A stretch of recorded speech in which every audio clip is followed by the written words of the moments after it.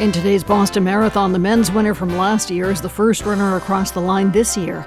An American wheelchair athlete, Susanna Scaroni, pulls off a win even though she needed a pit stop to tighten a wheel. Today is Monday, April 17th. This is WBUR's All Things Considered. I'm Lisa Mullins. Marathon results coming up. Details are trickling in following Saturday's mass shooting in Dadeville, Alabama.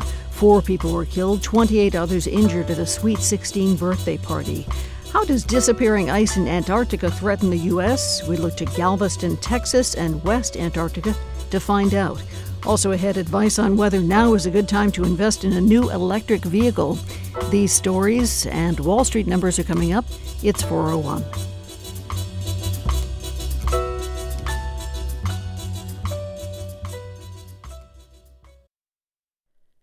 Live from NPR News in Washington, I'm Lakshmi Singh.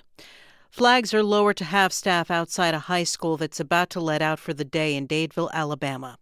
Counselors have been on call at Dadeville High and other schools to help students and faculty process the loss their small community suffered in Saturday's mass shooting. 4 young people, ranging in age from 17 to 23, were killed. 28 people were injured. Police have yet to disclose details about suspects or a possible motive. In Kansas City, Missouri, investigators are trying to determine if last week's shooting of a black teen who went to pick up his younger siblings at the wrong residence was racially motivated. Police have not yet charged the homeowner, who civil rights attorney Ben Crum says appears to be white. The elderly man was released from police custody, sparking protests from members of the community on behalf of the black teen. The U.S. Attorney's Office for the Eastern District of New York says 40 Chinese police officers and others used thousands of fake social media accounts to try to harass and intimidate Chinese dissidents abroad. Separately, a court said 2 others were accused of operating an illegal Chinese police station in Lower Manhattan. Here's NPR's John Ruwitch. The U.S. Attorney's Office in Brooklyn says Chinese police used online personas to threaten dissidents and disseminate official propaganda and narratives to counter pro-democracy speech. Authorities say the defendants also attempted to recruit Americans to act as unwitting agents of the Chinese government by disseminating propaganda. Separately, a federal court in Brooklyn unsealed a complaint against 2 defendants linked to opening and operating an illegal Chinese police station in New York. Assistant Attorney General Matthew Olsen says this goes far beyond the bounds of acceptable nation-state conduct and reveals the Chinese government's, quote, flagrant violation of our nation's sovereignty. John Ruwitch, NPR News. Addressing Wall Street, House Speaker Kevin McCarthy outlined a debt limit proposal that would lower spending levels and attach several Republican policy proposals. NPR's Deirdre Walsh reports Democrats insist Congress should agree on a clean extension of the debt ceiling. Speaker McCarthy warned in a speech at the New York Stock Exchange Monday that the current national debt, $31 trillion, was unsustainable. Without exaggeration, American debt is a ticking time bomb that will detonate unless we take serious, responsible action. McCarthy outlined legislation that would cap spending at 2022 levels, add work requirements for adults without dependents who receive food stamps, and approve measures to speed construction of energy projects. Democrats say the plan threatens a default and would impose cuts on hardworking Americans. The Treasury Department says the U.S. will run out of money to pay its bills sometime this summer. Deirdre Walsh, NPR News. The Dow closes up more than 100 points at 33,987. This is NPR News. This is 90.9 WBUR. I'm Lisa Mullins. Runners are still crossing the Boston Marathon finish line in Copley Square. Despite some rain today, huge crowds lined the course, cheering on runners who also had to deal with some strong winds. WBUR's Alex Ashlock has more. Defending champion Evans Chebet of Kenya has won the Boston Marathon for the 2nd straight year. He surged to the front at Heartbreak Hill to spoil the much-anticipated debut of world record holder Eliud Kipchoge, who finished 6th. Helen Obiri won the women's race in a sprint down Boylston Street to complete the Kenyan sweep. The top Americans in the men's and women's pro races were Scott Fauble, who finished 7th, and Emma Bates, who came in 5th. Marcel Hug of Switzerland won the men's wheelchair race in course record time, his 6th victory here, and American Susanna Scaroni won her first Boston title, despite having to stop early in the race to tighten her wheel. For 90.9 WBUR, I'm Alex Ashlock at the marathon finish line. The disposition of the Boston Marathon crowd was sunny today, despite the clouds. Liz McClellan came out to support her sister, who was running. McClellan lives in New Hampshire, but says she was born and raised here in Boston. The last time I came to Boston was during the pandemic, and it was a ghost town, and it was a little heartbreaking. Just to walk through the streets last night, today, it's a feeling like nowhere else. Happy people, nobody's been rude, just a beautiful and international energy, which I love. In other news we're following today, gas prices continue to rise in Massachusetts. The average price of regular gas this week in the state is $3.39 a gallon. That's up 5 cents from last week, up 11 cents from a month ago. The current Massachusetts average is 28 cents below the national average. 52 degrees now in the Boston area. Raw weather continues into the night tonight, but eventually rain clouds should move out. We should wake up to clear skies tomorrow. Overnight lows about 51. Tomorrow should not get a lot warmer, a high of 57 degrees. Should be sunny, though. Wednesday, sunny, breezy, holding to the mid-50s. Again, 52 degrees in Boston at 4:06. We're funded by you, our listeners, and by EBSCO, committed to making it easy for people to discover and access library resources anytime from anywhere with Bibliograph and linked data technology. Learn more at ebsco.com. From NPR News, this is All Things Considered. I'm Elsa Chang. And I'm Scott Detrow in Washington. Today marks the third day of intense fighting in Sudan. In the capital, Khartoum, and around the country, citizens are hiding in their homes to avoid airstrikes and machine gun fire. At the center of the conflict are Sudan's army and a powerful paramilitary group known as the Rapid Support Force, or RSF.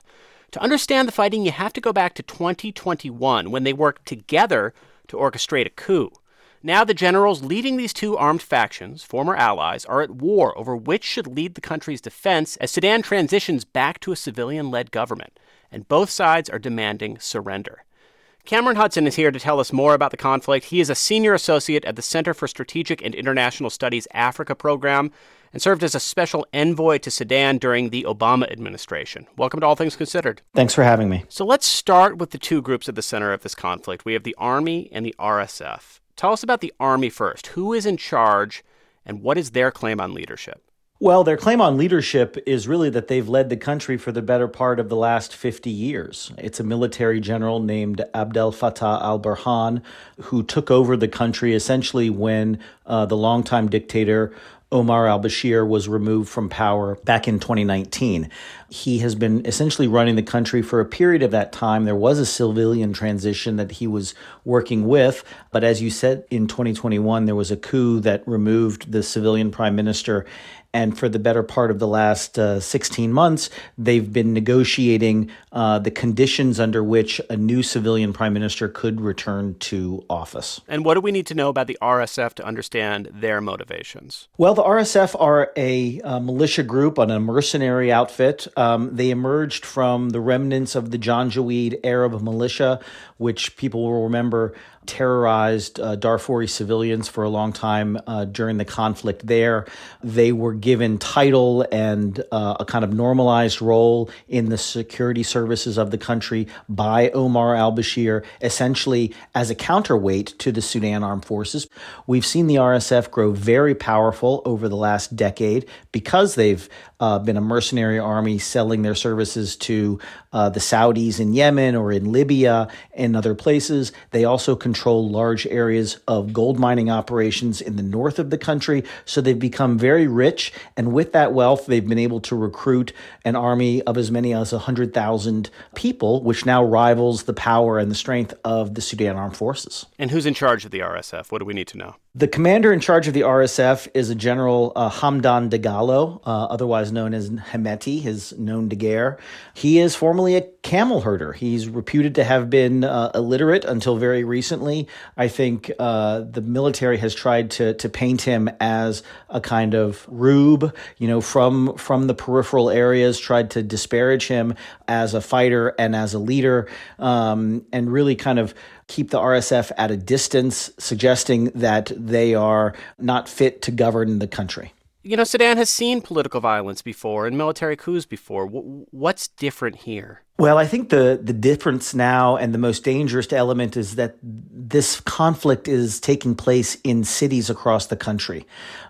This fundamental tension in Sudan for decades has been this tension between the center, the capital, and the peripheral areas, where the capital has been ruled by kind of Arab elites and lesser tribes have been repressed all throughout the country.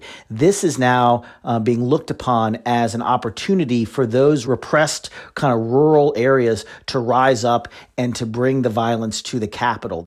The problem is, of course, that this is playing out in a city of 5 million people in Khartoum, where civilian casualties are at great risk and where civilian infrastructure can be easily destroyed, and frankly, where urban dwellers don't have the kind of coping mechanisms that rural dwellers do if water gets cut off or electricity gets cut off or they can't get to the market to buy provisions. So it's a real problem for the civilians that are inhabiting and watching their city be destroyed. That's Cameron Hudson of the Center for Strategic and International Studies. Thanks so much. Thank you. And coming up in a few minutes, David's Bridal is filing for bankruptcy again. We'll take a look at what's ahead for the wedding dress superstore. If the EPA gets its way, there will be a whole lot more electric cars on the dealership lot in the future. Under proposed emission standards unveiled last week, car makers would need around 2/3 of their sales to be electric vehicles by 2032. Keith Barry, an autos reporter for Consumer Reports, says that means cheaper EVs too. Because you can't get to those numbers selling vehicles that are, around $60,000, which is where the average EV is right now. You need more mass market vehicles. Great news if you want to buy an electric vehicle in a decade. Right now, there are tax incentives for buyers, but only on certain vehicles. So I asked Keith Barry to list some reasons why someone looking to buy a car now should consider an EV, apart from, trying to do the right thing for the environment. You have this incredible performance. These cars are posting 0 to 60 times that would have made a muscle car make it onto the cover of Road and Track 15 years ago. And, they're family vehicles. You might save some money on fuel costs as well. That's different depending upon the car and depending upon the region of the country. But in general, you'll probably save some money on fuel. So there are all these great things about the cars themselves, but you'd have to have some money in order to do so. Yeah. There are only a couple of inexpensive EVs on the market. Okay, well, besides purchase price, what would be other reasons to potentially wait before getting an electric vehicle? One reason to wait is because there are just going to be more EVs on the market. GM is coming out with some affordable EVs. Another reason to wait might be if you don't have a place to charge an EV, either at home, if you have to get a charger installed, or if you're trying to drive somewhere where there just isn't an adequate charging infrastructure. And that's something that there are also going to be massive investments in. The more EVs that are guaranteed to hit the market, well, that means that there are going to have to be more places for them to be plugged in to charge while on a road trip. Well, what if you're out there and you're thinking to yourself, maybe I should buy a used EV? What are the trade-offs? The biggest trade-off is that there just aren't that many used EVs. EVs are only about a little more than 5% of the new car market now, and they were way less than that last year and the year before. The good news is that for the first time, buyers of used EVs, as long as they meet certain income thresholds, can get a tax credit of up to $4,000. But that's only if you buy a car from a dealership, and that's only if it's a one-owner vehicle, if it hasn't already been resold. So the car can only get that tax credit once. Now, you mentioned tax credits. Of course, tax credits are going to be a factor in the decision for a lot of people. And the government is planning to make an announcement on which actual vehicle models qualify for specific tax credits this year. Can you explain more about that? What exactly is happening, and how can people shopping for cars currently navigate through all of that? This was kind of a weird year for the EV tax credit because a lot of things changed and kept changing. Starting on April 18th, the $7,500 tax credit is going to be divided into two parts. So for the first half, at least 50% of a vehicle's battery components have to be produced or assembled in North America. For the second half, at least 40% of the critical minerals used in the battery must be extracted or processed in the U.S., or they have to come from a country that's a U.S. free trade agreement partner, which is a list which is changing every day. Oh, my God. They have to be made from materials that have been recycled in North America. Okay, so surely there is a list of exactly which models qualify, right? There is, and it's changing. But even when you look at that, sometimes cars are made in different factories. So I know at least one automaker, General Motors, says that they're going to have a website that you can go to and you can plug in the vehicle identification number of the individual car you're looking at and see if it qualifies. So, this is really easy for the consumer to figure this out. Keith Barry is an autos reporter for Consumer Reports. Thank you so much for joining us today. Thank you. It was a pleasure. David's Bridal, the company that has dressed American brides for more than 70 years, has filed for bankruptcy.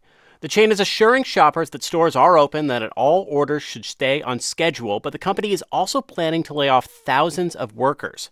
NPR's Alina Selyuk reports.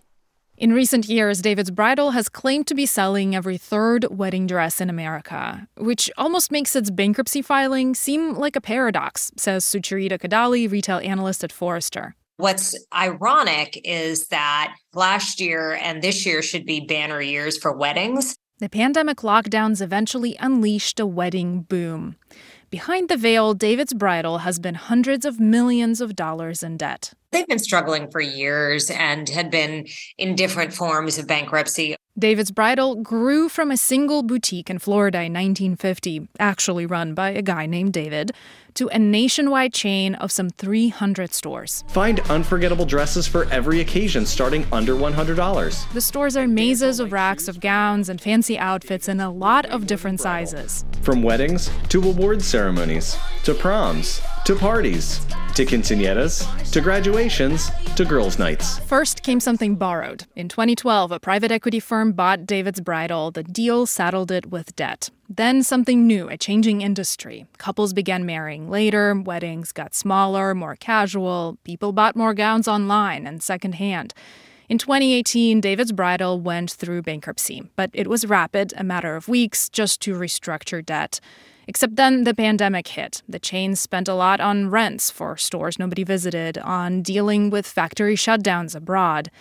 And now, the cost of making payments on its loans has escalated, says Kadali. When you're in debt and interest rates go up, that's probably the biggest issue. What David's Bridal wants is for someone to buy it, the whole company. Meanwhile, it's filed government notices that it plans to lay off 9,200 workers. That's a vast majority. The layoffs are planned over the course of 4 months, so David's Bridal says it intends to keep delivering bridal orders without disruption or delay, and stores, for now, remain open till debt do us part. Alina Selyuk, NPR News.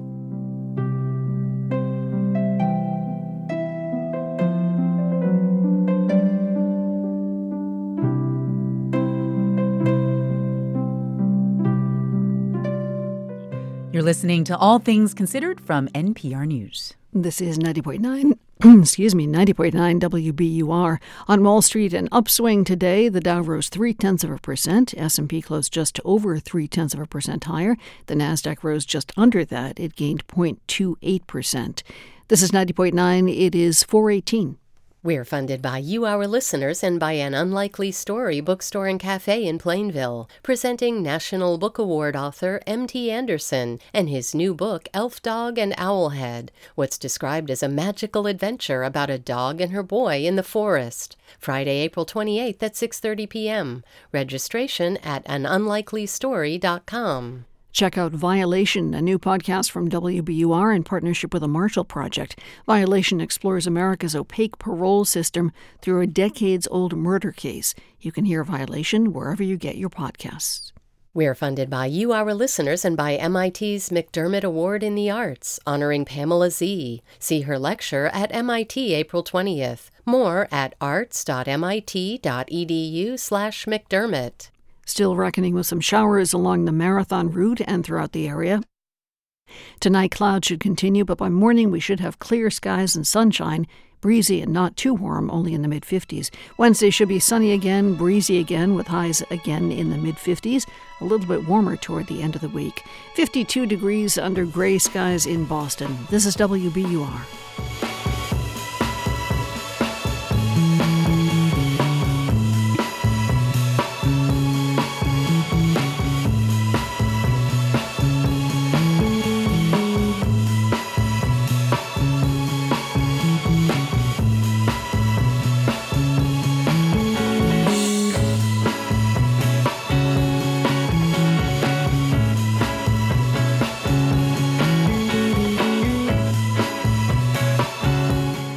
Support for NPR comes from this station and from Workday, an enterprise management cloud focused on providing organizations with a system to continuously plan for all what-if scenarios.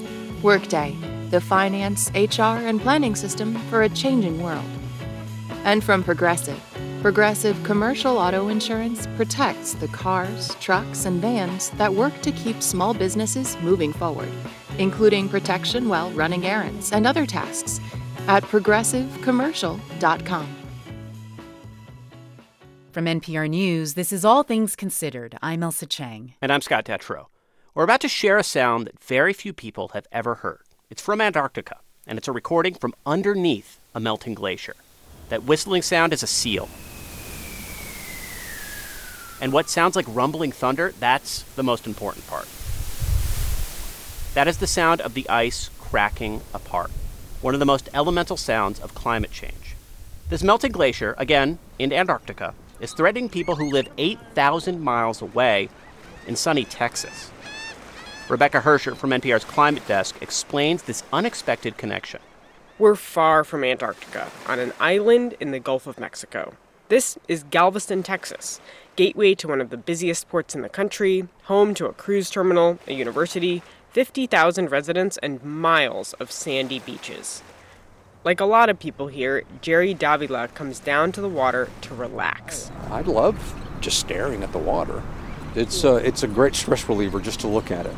But families who have lived in Galveston for a long time also know that the water can be dangerous. It's the number one threat to this city's existence. So I'm June Collins Pulliam, and we are here in Galveston at our family home that's been here for about 120 years. 120 years because the house that used to be on this exact spot was destroyed, swept away by the ocean during a storm in the year 1900.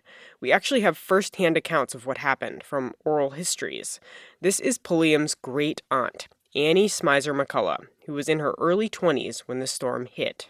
Oh, it was a awful thing. You want me to tell you, but it's no tongue can tell it. This recording originally aired in an NPR radio documentary. The sound of wind and water was added by producers. The wind was so strong and those waves was coming so... Well, I don't guess you want to hear all of that. Yes, we do. Go ahead. And the water was coming so fast. The wagon is getting so it was floating. McCullough barely survived. The family's home and most of the city were destroyed. At least 6,000 people died. It's still the most deadly weather disaster in recorded U.S. history. But the city survived, thanks in large part to a massive concrete wall that was built after the storm. A wall so tall that engineers said it would protect the city from the ocean forever. The wall is still here today. I drove out to look at it with Kelly Burks-Copes from the Army Corps of Engineers. So this is 17 feet high. 17 feet high and 10 miles long. It runs basically the length of the city. It's covered in murals. There's a 4-lane road along the top. We're on the seawall. So the seawall is where the bulk of the condos are. This is where people come and stay in hotels. They walk across Seawall Boulevard, which is the road we're driving on. They drop down off of the 17-foot seawall on stairs, not jumping, and they go out to the beach. And on a calm day, it's difficult to imagine that water could ever come over the top of this wall. It really does look like it will protect the city forever. And maybe it would have, if not for climate change. But Galveston has already experienced 2 feet of sea level rise. That's some of the fastest sea level rise in the world. And that makes storm surge from hurricanes even more dangerous. We are in storm alert here at the Weather Channel as Hurricane Ike draws dangerously close to the upper Texas coast. In 2008, Ike narrowly missed Galveston. If the storm had hit the city directly, scientists say it would have overwhelmed the seawall. It was a wake-up call. The wall is too small, says Kelly Burks-Copes. 17 feet tall. With sea level rise, that's still not enough. Because sea level rise in Galveston is accelerating. The most sophisticated estimates predict that in the next century, sea levels here will rise at least 2 additional feet, and perhaps 10 feet or more. It's a huge range. which brings us back to the melting glacier in Antarctica. Erin Pettit is the scientist who recorded the sound you heard at the beginning. When she made it, she was camped on top of one of the most dangerous glaciers in Antarctica. It's the size of Florida, and it's melting. I put hydrophones in the water underneath our camp. Underwater microphones are one of the many tools Pettit is using to figure out how quickly glaciers like this one are melting. She and her team are also measuring giant cracks in the ice. They're getting longer by, sometimes a mile a year, but it's not just a continuous, slowly incrementing thing. It sits there for a while, and then in just a week later, it'll be a mile longer. Like everything seems okay, and then boom, a giant piece of ice falls into the ocean, unleashing more sea level rise. Pettit is trying to understand why that happens so she can predict the future, figure out how quickly this glacier will splinter and how quickly all that fresh water will be added to the ocean. And even though she works at the other end of the planet, her research has huge implications for Galveston, because melting ice in West Antarctica disproportionately affects the Texas coast. Ben Hamilton studies sea level rise at NASA. He says the connection between Texas and Antarctica is kind of counterintuitive. Because you would think the areas closest to where that ice is being lost would feel it the most. And it's actually the further away you are, the bigger sea level rise you're actually going to feel. So being far away from Antarctica as it melts doesn't protect cities like Galveston. It actually does the opposite. Also, scientists think that all the extra fresh water pouring into the ocean near Antarctica could disrupt a major ocean current in the Atlantic, which would cause even faster sea level rise on the East Coast and in the Gulf of Mexico. Which is why people in Galveston and in other coastal U.S. cities really need to know how quickly Antarctica's ice will disappear, so they can protect themselves. That's what the Army Corps of Engineers is hoping to do in Galveston. The Corps has a plan to make the seawall taller, plus build new gates and dunes and other infrastructure to protect other parts of the city from rising seas. The plan would cost at least $34 billion, although that's likely an underestimate. This will be the largest ever civil works project undertaken by the Corps of Engineers in its 220-year history. Kelly Burks-Copes says the goal is to protect Galveston for another 100 years. And even though it's unclear how much sea levels will rise in the next century, they need to start building protections now, she says. Otherwise, the city is just a sitting duck. You can't be risk adverse. You can't be paralyzed by uncertainty. You have to actually start making decisions and buy down the risk. That means designing infrastructure that's adaptable. Unlike the seawall that was built after 1900, many of the upgraded walls and dunes can be made taller or wider if they need to be in the future. It's a nod to what we don't know about our changing planet, and a vote for the survival of this city on an island. Rebecca Hersher, NPR News.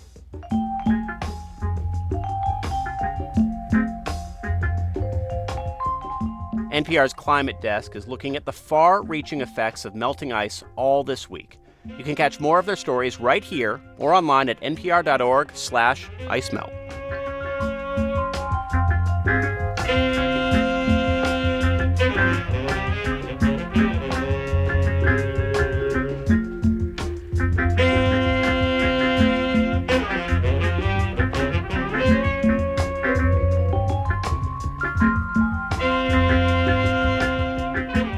This is NPR News. This is 90.9 WBUR. Red Sox are lagging behind the LA Angels at Fenway in the annual Patriots Day game. The Angels are leading 5-3 in the bottom of the ninth. The first night of playoffs for the Boston Bruins is tonight. The Bees will take on the Florida Panthers at the Garden. The puck drops at 7:30. And retired Bruins great Zdeno Chara finished his first Boston Marathon today. The 6'9" Chara finished his run in just over 3.5 hours. Details on marathon winners coming up on WBUR. It's 4:30. We're funded by you, our listeners, and by CertaPro Painters, professional exterior and interior painting for your home or business. Learn more about their painting services at CertaPro.com. That's Certa with a C. UMass Chan Medical School, proud to be named one of Boston Globe's top places to work. Learn more at umassmed.edu/globe.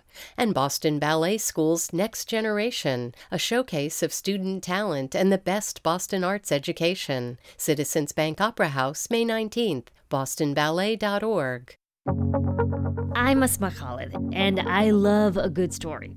That's why I love NPR's Politics Beat. There's always plenty of drama and suspense. Your car has a story too. It's been there for daily life and memorable events. So when it's time for a new car, let your old car do one more good deed. Donate it to this station, and we'll turn it into tomorrow's stories. Here's how. Learn more at wbur.org/cars. Live from NPR News in Culver City, California, I'm Dwayne Brown. A Delaware judge says he's still planning for the biggest media trial in decades after delaying the start until tomorrow. That case centers on whether Fox News defamed Dominion voting systems by spreading lies that the voting machines company rigged the 2020 presidential election to prevent Donald Trump's re-election. As NPR's David Folkenflik tells us, both sides are engaging in potential settlement talks. What the lawyers are doing is seeing if there's a deal to strike, which would, stave off this 6-week trial for a 10-figure sum of over $1 billion, $1.6 billion. And it's giving them a little space. Fox says Dominion has dropped its demands for how much it wants by $600 million. Dominion just countered just a few minutes ago by saying our $1.6 billion figure that we're seeking in damages stands, and we're going to present more evidence to that case ahead. NPR's David Folkenflik. The Justice Department is sending an experienced prosecutor to Europe to help international efforts to investigate Russian war crimes in Ukraine. Attorney General Merrick Garland made the announcement today at a meeting with Ukraine's top prosecutor. Here's NPR's Ryan Lucas. Garland says the Justice Department prosecutor will be sent to bolster international investigations into alleged Russian war crimes in Ukraine. This is part of the department's long-running effort, Garland says, to hold Russia responsible for its atrocities. And we are doing everything in our power to achieve the accountability necessary for true justice for Ukraine. Garland says American prosecutors are working closely with Ukrainian counterparts to investigate specific crimes reportedly committed by Russian forces, while Ukrainian prosecutors are aiding U.S. investigations into potential war crimes in which Americans have been harmed or killed. Ryan Lucas, NPR News, Washington. This is NPR. This is 90.9 WBUR in Boston. I'm Lisa Mullins. Kenyan runners took the top spots in the men's and women's races at the Boston Marathon today. We'll have a complete list of the marathon winners with WBUR's Alex Ashlock in about 2 minutes. The physical and psychological trauma caused by the 2013 marathon bombings looms large for many here in Boston, but for some in today's marathon crowd, it was also a day of healing. Liz McClellan was born and raised in Boston. She says tonight will be for celebrating. Plenty of time to get home, but it's just, Boston's alive, and it's just a very healing spirit, especially this being the 10th anniversary. It's just really a healing energy that the runners share with us, and we share with them. So nobody's running alone, and nobody's watching alone. McClellan's sister completed her first in-person marathon today. The Jewish Holocaust Day of Remembrance, Yom HaShoah, begins this evening. The Jewish Community Relations Council commemorated the day yesterday with an event at Faneuil Hall. The council's chief operating officer, Erica Daniels-Stratter, says the events like these are especially important amid a rise in anti-Semitism. I don't think we have any illusions about eradicating anti-Semitism and hate in this moment. It's about education, it's about allyship, and it's about trying to sit at the table and engage people in nuanced conversations and listen. The Anti-Defamation League reported nearly 3,700 anti-Semitic incidents nationwide last year, the highest number on record. And the Bruins say injuries and illness could keep two of their key players off the ice tonight for the playoffs. The Bees are set to face the Florida Panthers in Game 1 of their first-round playoff matchup. Head coach Jim Montgomery says Captain Patrice Bergeron and goalie Linus Ullmark are game-time decisions. The Bruins' other goaltender, Jeremy Swayman, missed practice on Sunday, but did take part in the optional skate earlier today. The team has recalled a goalie from their minor league team in Providence on an emergency basis. It's 4:34. We're funded by you, our listeners, and by MIT Museum, with captivating exhibitions and dynamic programming that turn MIT inside out. Curious what the buzz is about? Plan your visit today. And Office of the Massachusetts State Treasurer. Check to see if you have unclaimed property at findmassmoney.com. Red Sox just picked up a run. They are still behind the LA Angels at Fenway Park, though. Angels are leading now 5-4 in the ninth inning. In the forecast, wet and gray, leading to overcast skies tonight, falling to about 50 degrees. Damp weather should disappear by tomorrow with sunshine tomorrow. Windy, not real warm, though. Highs only in the mid-50s. 52 degrees now in Boston. This is WBUR. The 127th Boston Marathon today has featured a back-to-back championship and a record-breaking finish. The winner of the men's division for a second year in a row was Evans Chebet of Kenya. His fellow countryman Eliud Kipchoge had been favored to win. He holds the world's record for marathons. This was his first in Boston, but he ended up coming in sixth today. WBUR marathon correspondent Alex Ashlock was on the press truck watching the lead women in the race. He joins us from Copley Square, where he's been hearing from some of the athletes. Never a dull marathon, is it, Alex? No, you remember that proposal to allow betting on the Boston Marathon that didn't get approved? There's Yes. probably a lot of people out there who are glad that didn't go through because they would have lost money today betting on Kipchoge. Okay, so let's talk about him in just a bit. But first, the women's race, since you had a front row seat for that one. This was really exciting. Tell us about Helen Obiri of Kenya. This was her first ever Boston Marathon, her second marathon ever, and she won. Yeah, it was really a big victory for Obiri, and the crowd was loving it as she sprinted down Boylston Street. As you said, she's not an experienced marathoner. She's been an Olympic medalist on the track, but today she stayed in the lead pack as it shrunk down to about 4 or 5, and when the time came, she used the speed she has displayed in the past on the track, and she burst down Boylston Street and won by 12 seconds.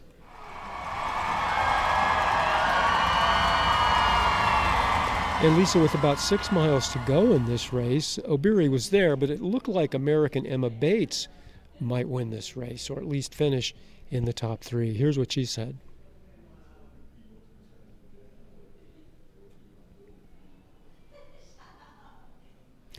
She said that she didn't have a plan to go with the lead runners in the race today, but it just so happened she found herself in the lead at about mile 20. She looked over to the side and saw her coach and said, well, I'm in the front, so I might as well, keep going. And he was saying the same thing, so just go for it. And her instincts kicked in. And that's incredible. They left her behind at about 25 miles of the lead pack, but she hung in and got a 5th place finish. She was the top American woman in the field today. Wow, and she is a name I'm assuming you're going to be watching for next year.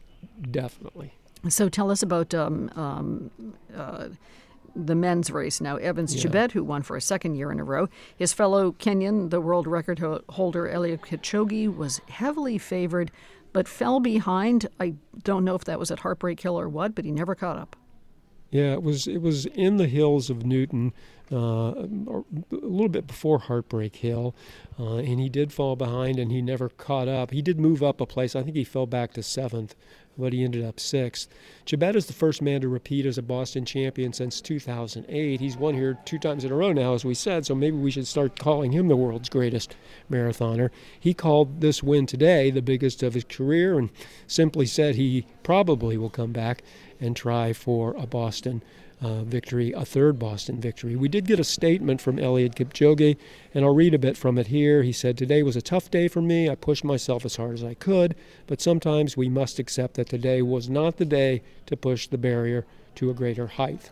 There were reports that he was limping after he finished and also went into the medical tent. So that's what we know about Kipchoge this afternoon. I wonder to what extent the race conditions affected either his run or the run of the other marathoners. Temperatures seemed ideal for most runners, but there was that sporadic rain, sometimes a heavier rain. How did that seem to affect the athletes?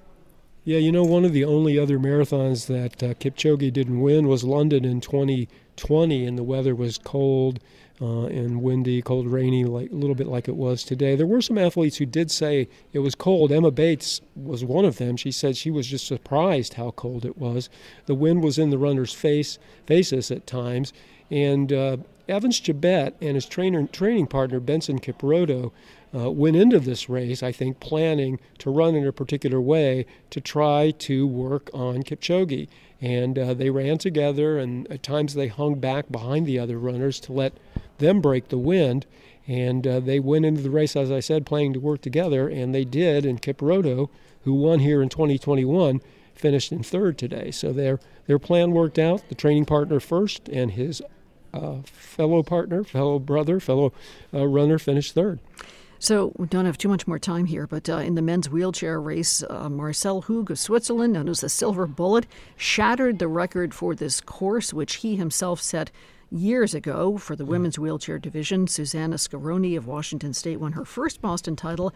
She was way ahead of the pack, even though she had to stop and fix a wheel. Yeah, that's right. This was about 6 miles into the race, and she noticed that her wheel was loose, and so she stopped and fixed it. She stopped and fixed it and then regained her time. So she did. Yeah. Let's see. Are we going to be hearing from her? No, I guess we'll hear from her a little bit later. You say, I know, Alex, that she was disappointed when she felt the wheel coming loose and thought it's best to make a pit stop. Yeah, I might as well stop and fix it, because if I don't stop and fix it, I'll be going slower, so I'll lose more time. So she did a quick calculus in her head and said, I'm going to stop and fix this thing. And she had such a huge lead. I think she won by more than 10 minutes, so it didn't affect her victory in the marathon today. And amazing to see how she carries the tools right with her. Got it done in like less than 30 seconds. That's right. WBUR Marathon correspondent Alex Ashlock, thank you for all of your reporting today, starting early this morning at the starting line in Hopkinton. Thanks so much, Alex. You're welcome, Lisa. Funding for WBUR Boston Marathon coverage comes from Marathon Sports, remembering all those affected by the bombings at the 2013 Boston Marathon. Marathonsports.com. Support for NPR comes from this station and from Peacock with the new original series Mrs. Davis, about the world's most powerful artificial intelligence and the nun devoted to destroying her. From Tara Hernandez and Damon Lindelof, streams April 20th on Peacock. And from Indeed, committed to helping businesses attract, interview, and hire candidates. Businesses can invite candidates to apply, then schedule and conduct virtual interviews all in one place. Indeed.com/NPR. This is All Things Considered from NPR News. I'm Scott Detrow in Washington. And I'm Elsa Chang in Culver City, California. There are still more questions than answers today after a mass shooting over the weekend at a birthday party in the small Alabama town of Dadeville, population just over 3,000. 4 people were killed and at least 28 were injured. Police say their investigation is ongoing, and since the shooting Saturday night, authorities have released little information about what happened and why. NPR's Debbie Elliott joins us now from Dadeville. Hi, Debbie. Hi there. So what can you tell us at this point about what exactly happened on Saturday? Well, we really don't have any more details today than we had, yesterday. We know that the shooting happened right off the town square. It's one of those little historic town squares in a dance studio that had been rented out for a Sweet 16 birthday party. Today, there does appear to be a cleaning and remediation crew at that building, and people have laid out a couple of bouquets of flowers on the sidewalk out front. The only new information today is coming from the Tallapoosa County coroner, who identified the 4 young people killed. They were 23 23-year-old Corbin Holston of Dadeville. Local residents tell me he is a former football player at Dadeville High School. 18-year-old Phil Stavius Dowdle of Camp Hill, a senior at Dadeville High School. Everyone here calls him Phil. He was a well-loved football player who was about to graduate and then go on and play in college. It was his sister's Sweet 16 birthday party where this happened. The other two, 19-year-old Marciah Emmanuel Collins of Opelika, a nearby town. Local press reports say he was headed to LSU next year and was a musician. And then 17-year-old Sean Kivia Nicole Smith, also a senior at Dadeville High. People here call her Kiki and say she was always smiling and worked as a manager for a couple of sport teams at the school. Well, I know, Debbie, that you've been talking to people there who are still processing. What are they saying to you? You know, it's just a lot of sadness and shock that this happened here. Pastor Richard Jacobs with New Poplar Springs Missionary Baptist Church told me some members of his congregation were at that party, and he says people are just really struggling to understand. Right now, each and every person in this community is facing a tragedy. Such a small knit community like we are, and as close as we are, this impact has affected everybody from the schools to local businesses. These are individuals and kids that you see every day, that you know their parents, you know their siblings, and we're still just trying to process the situation. Elsa, two main themes from people here that I've been talking with today. Number one, if you think your little town is immune from mass shootings, think again. No one is immune. And secondly, why? No one seems to have an answer as to what caused a celebration to turn deadly. So no details so far about a possible motive? No, I did speak briefly with the Dadeville Police Chief, Jonathan Floyd, and he asked for patience.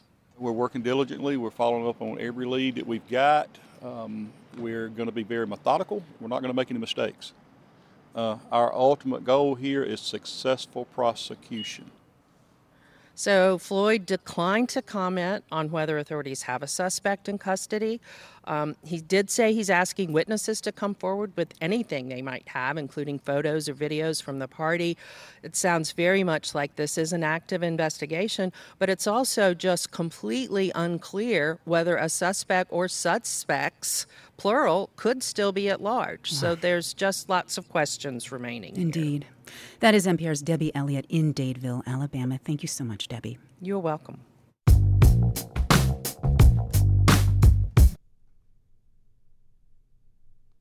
This is 90.9 WBUR. If you're used to watching TV when and how you want, well, now you can do the same thing with listening to the radio. You can pause and rewind live radio with a new WBUR app. Download it in the App Store today. Still reckoning with some showers out there through the area. Tonight, clouds should continue, but things should dry up, and by morning they should clear up, too.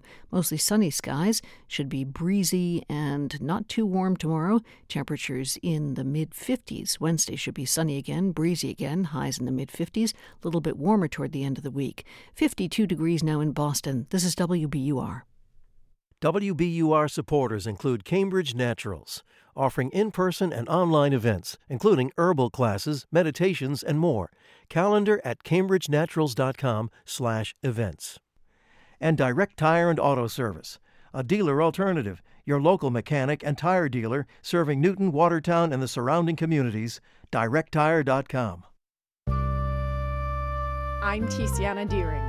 Tomorrow on Radio Boston, Boston City Councilor Kenzie Bach is the next head of the Boston Housing Authority, and that means she'll serve about 60,000 of the city's most vulnerable people.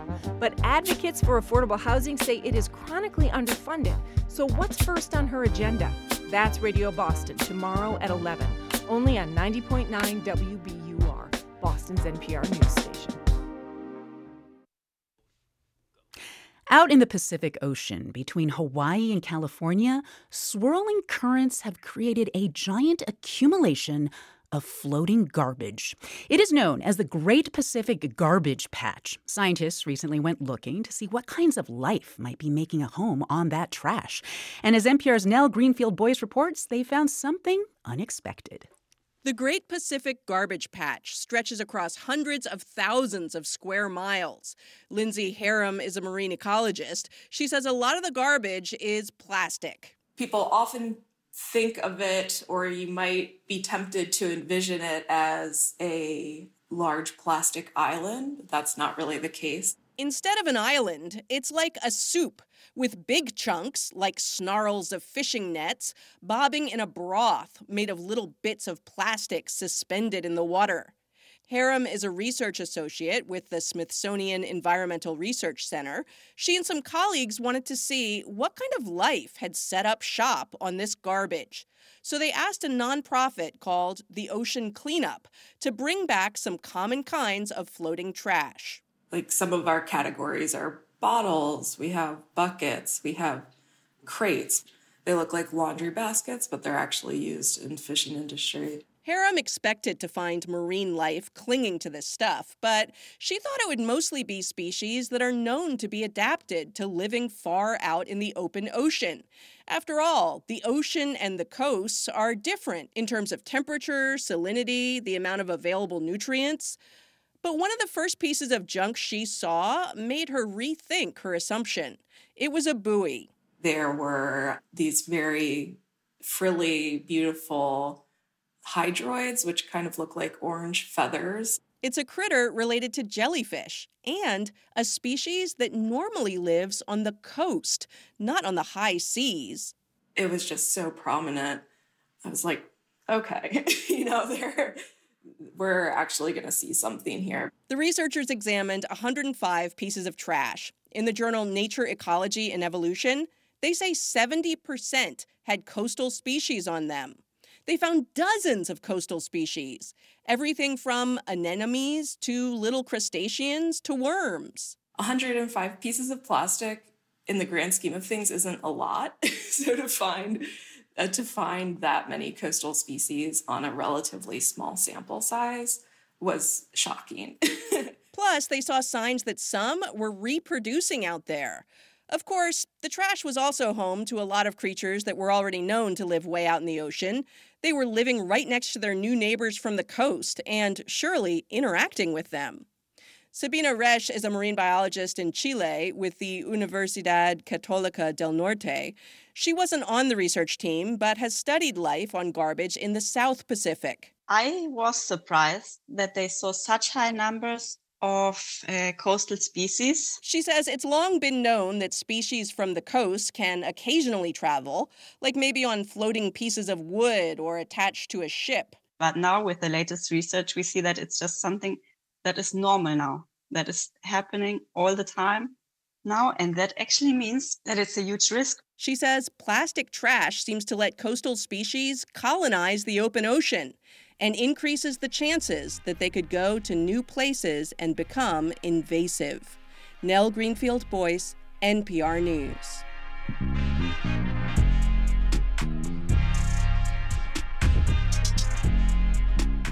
You're listening to All Things Considered from NPR News. This is 90.9 WBUR. The Red Sox lost their annual Patriots Day game at Fenway Park. Today, final score LA Angels 5, Red Sox 4. And should have Boston Marathon results coming up in about 15 minutes on WBUR. It's 4:52. We're funded by you, our listeners, and by New England Innovation Academy, now enrolling for limited spaces in grades 6 to 12, boarding and day for fall 2023. NEIacademy.org. This is All Things Considered from NPR News. I'm Elsa Chang. And I'm Scott Detrow. Not long after the U.S. Forest Service was found responsible for starting the biggest fire in New Mexico's recorded history, Congress promised billions of dollars in aid. The Hermit's Peak fire destroyed more than 600 homes.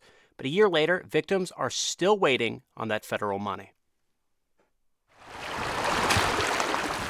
In a forest of blackened skeletons of trees, there's a river flowing where there used to be a road. There's no way around it! We're in the mountains of northern New Mexico. Snowmelt is rushing over the scorched ground from last year's historic fire. Here. It's an unlikely place for an attorney-client meeting, but Carol Litherland is here with her lawyer, both of them with muddy feet, looking over burned buildings. What you see is, the crumpled up roofing You see, the 3 to 4 feet of debris. Yeah, 3 or 4 feet. Litherland and her husband have lived on this ranch for more than 3 decades. We had home births for our children up in the mountains. So lots of memories. Almost exactly a year ago, the fire swept furiously hot through their land, destroying the family home, the lodge where they were married. I can still picture it very, very well. And, there's times where, you'll dream at night and you'll think like it's still there. Since then, she's filled in copious paperwork demanded by her insurance and government agencies, but says she's got little help. It's frustrating not to be any farther along than this. I mean, at this point, our house still stands there. The debris has not been removed. It's easy to get discouraged. This is where lawyer Antonia Roybal-Mack comes in. She rolls around in a bright blue Jeep with her law firm's logo on the side. People have applied for all of these programs. None of them have come through. All of them need a tremendous amount of paperwork. So it's just fire fatigue at this point. Because the fire began as escaped prescribed burns by a federal agency, the U.S. Forest Service, the federal government took responsibility and Congress passed a law promising compensation. It appropriated nearly $4 billion. Roybal-Mack says she's been hired by hundreds of households and other entities like municipalities to put a number on their loss, but the claims process is complicated. We can't give our clients any certainty on this is what it is. This is how it looks. This is your path. This is what we expect to see happen. That's because the rules aren't finalized. The Federal Emergency Management Agency, or FEMA, is running this compensation program. It issued interim regulations last year, but after hundreds of public comments raising concerns about things like a cap of 25% on the value of trees, the agency has no date for a final version. FEMA is saying, trust us that we are going to do right by you, but we're not going to give you a rule, and we're not going to have a guidebook as to how we're all going to play this game. FEMA says a final rule isn't necessary to start making claims. We're encouraging everyone just to submit a claim. This is Paula Gutierrez, a local hire by FEMA who will work as an advocate for claimants. The agency is expecting as many as 30,000 claims. They're going to have the support that they need in order to kind of, get the compensation that they really deserve. FEMA will begin processing simpler claims before issuing final rules. The lawyer, Roybal-Mack, is compiling reports from builders, hydrologists, and arborists for that claims process, but in the event we sue the federal government, we will have the evidence necessary to do that. She's from the county of Mora, which was hit hard by the fire. Her father's ranch burned. And as we ride around, she says there's some social pressure. If I screw this up, I can't go to church here anymore. And I really like to go to church in Mora. On the ranch, Litherland feeds a half dozen cows. They're planning to sell them. We honestly just need to turn our attention to getting our home rebuilt. Later, a caseworker will add notes and photographs from here to her file, one among many piles of paper representing someone's hopes of getting a life back. For NPR News, I'm Alice Fordham, near Rosciada, New Mexico. Time now for My Unsung Hero, our series from the team at Hidden Brain.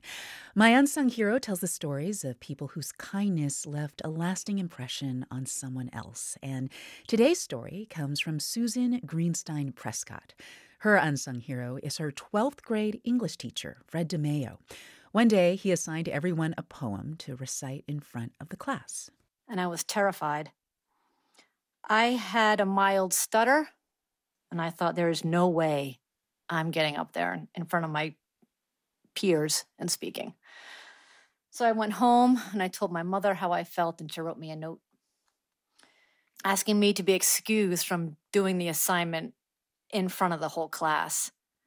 So the day of the public speaking assignment, I stayed after school. So I did, instead of giving it in front of my peers, I gave it to him one-on-one after the school day. And we sat down and I recited my poem.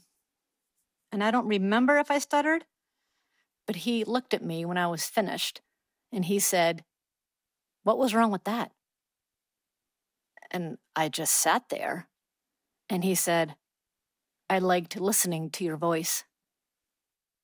And I had never heard that before. I think in his mind, it was so minor. And he wanted me to understand I have nothing to be afraid of. And I didn't realize how empowering that would be for me. And I never thanked him. You know, I graduated and I just moved forward like a 18-year-old person will do. When I graduated from college, the second job I had was being a corporate trainer. So I stand up in front of people and I speak, and I do it all the time. And if I do stutter once in a while, big whoop.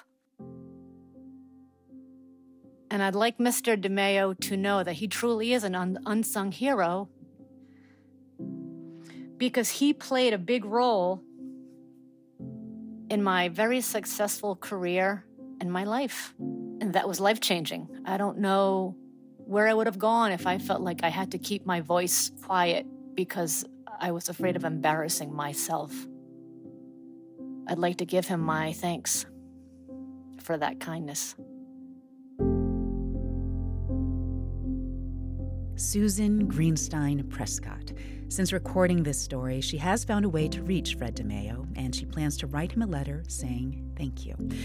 You can find more stories like this on the My Unsung Hero podcast. And to share the story of your unsung hero, record a voice memo on your phone and email it to us at myunsunghero@hiddenbrain.org. Support for My Unsung Hero comes from Ooma, a cloud-based phone service for any size business with an automated virtual receptionist, video meetings, and other features to connect to customers and coworkers anywhere at ooma.com/NPR.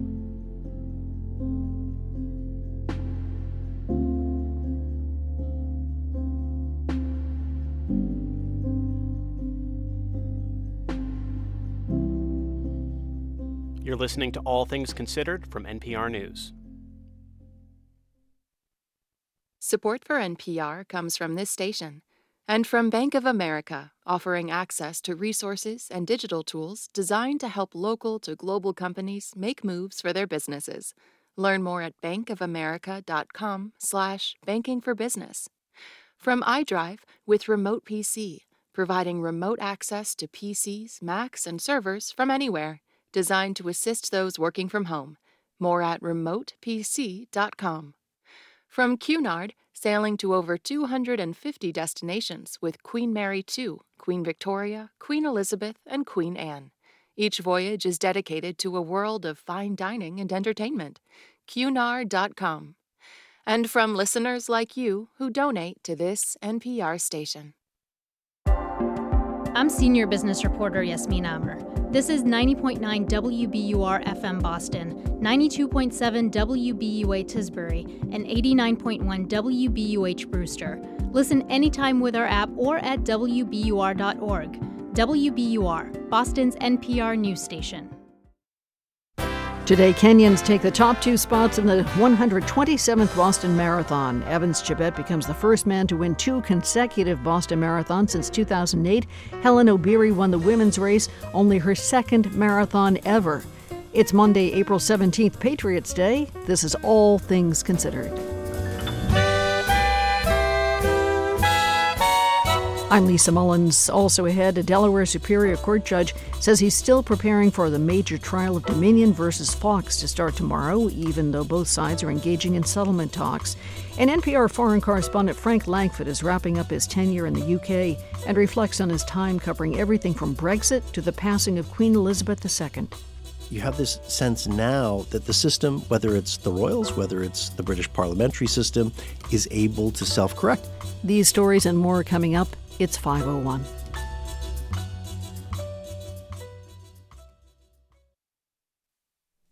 Live from NPR News in Washington, I'm Jack Speer. Police in Dadeville, Alabama are investigating a mass shooting Saturday night at a birthday party. 4 people were killed, at least 28 others were injured. NPR's Debbie Elliott reports more than 36 hours after the shooting, authorities have released little information. The shooting at a Sweet 16 birthday party has this small East Alabama town reeling and asking why. 2 high school seniors, a 19-year-old and a 23-year-old were killed, according to the coroner. Dadeville Police Chief Jonathan Floyd is asking for patience. We're working diligently. We're following up on every lead that we've got. We're going to be very methodical. We're not going to make any mistakes. Our ultimate goal here is successful prosecution. Floyd declined to comment on whether anyone has been arrested. He's asking witnesses to come forward with anything they might have, including photos or videos from the party. Debbie Elliott, NPR News, Dadeville, Alabama. The White House says House Speaker Kevin McCarthy is trying to take the economy hostage. That's after the Republican leader delivered a speech on Wall Street this morning. NPR's Asma Hawley reports McCarthy slammed President Biden for playing partisan games with the debt ceiling debate. Experts are warning that the U.S. government could face a default on its debt as soon as this summer if Congress does not raise the debt ceiling. House Speaker Kevin McCarthy vowed that he will not pass a, quote, no-strings-attached debt limit increase. He proposed a 1-year increase with spending cuts. Biden has said he will not negotiate over the debt limit, and a White House spokesman criticized McCarthy for breaking with the bipartisan norm, pointing out that even Donald Trump said in 2019, "I can't imagine anybody ever even thinking of using the debt ceiling as a negotiating wedge." Asma Khalid, NPR News. The Pentagon says it expects to have more information in the next month and a half over how the military handles classified information. That's after an incident in which a National Guard airman was able to obtain classified documents.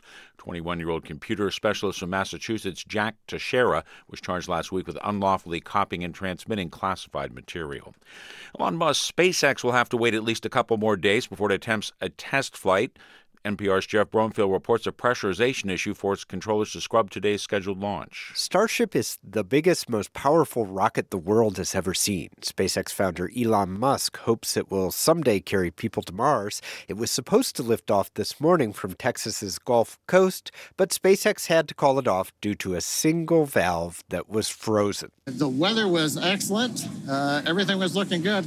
Sadly, we just have the one issue. The company stopped the countdown. They will attempt another launch no sooner than 2 days from now. Jeff Brumfield, NPR News. You're listening to NPR. This is 90.9 WBUR. I'm Lisa Mullins. The Boston Marathon winners have been crowned with the laurel wreaths, and there's a repeat winner on the men's side. The greatest marathon runner in the world today on April 17th of 2023 is going to be Evans Chebet, the upset winner and champion of the 127th Boston Marathon. That is WCVB's call of the finish. Evans Chebet of Kenya had an unofficial time of 2 hours, 5 minutes, 54 seconds. It was the third fastest time in race history. World record holder Eliud Kipchoge finished 6th. Scott Fauble was the top American man. And on the women's side, Helen Obieri of Kenya won in 2 hours, 21 minutes, 38 seconds. Again, here's the WCVB call. It is the left on Boylston, and then they go, you just run straight into history from there. Helen Obieri going to win the 127th Boston Marathon. And Emma Bates was the top American runner on the women's side, finishing 32 seconds behind Obieri. Swiss Paralympian Marcel Hug won today's men's wheelchair race, his 6th Boston title, and American Susanna Scaroni won the women's wheelchair division for the first time.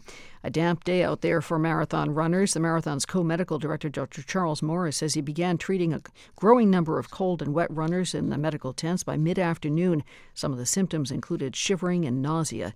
Medical teams had to use warm blankets, warm IV fluids, and mechanical blankets called bear huggers to warm people up. We try to keep people moving if we can. Sometimes if they're that uncomfortable, they'll start to cramp up and it becomes really hard to move. And so that's why you'll see a lot of, ultimately that's why people end up lying down, and we got their legs up just to improve blood flow up to the core. Morris says that although today is not ideal running weather, it still beats a hot day. Today's winners in the elite runners field were both from Kenya, as we said, Evans Chebet on the men's side, Helen Obiri on the women's side. The head of Worcester's Department of Health and Human Services is visiting a supervised injection site in New York City today. Dr. Matilda Costilla says there are no current plans to open such a site in Worcester, but she says she wants to learn more about how such sites work and whether they could help fight drug addiction in her city. In the forecast, wet and gray continuing through the evening hours, but overnight tonight we should have slow clearing, lows falling to the 50s. Tomorrow should be sunny, windy, not real warm though, highs only in the mid-50s. Pretty much the same for Wednesday, sunny, windy, stuck in the 50s. It's 5:08. WBUR supporters include Progressive Insurance. Progressive is looking for individuals in a variety of career fields who want to help build a culture of inclusiveness. More information, including application, at progressive.com/careers.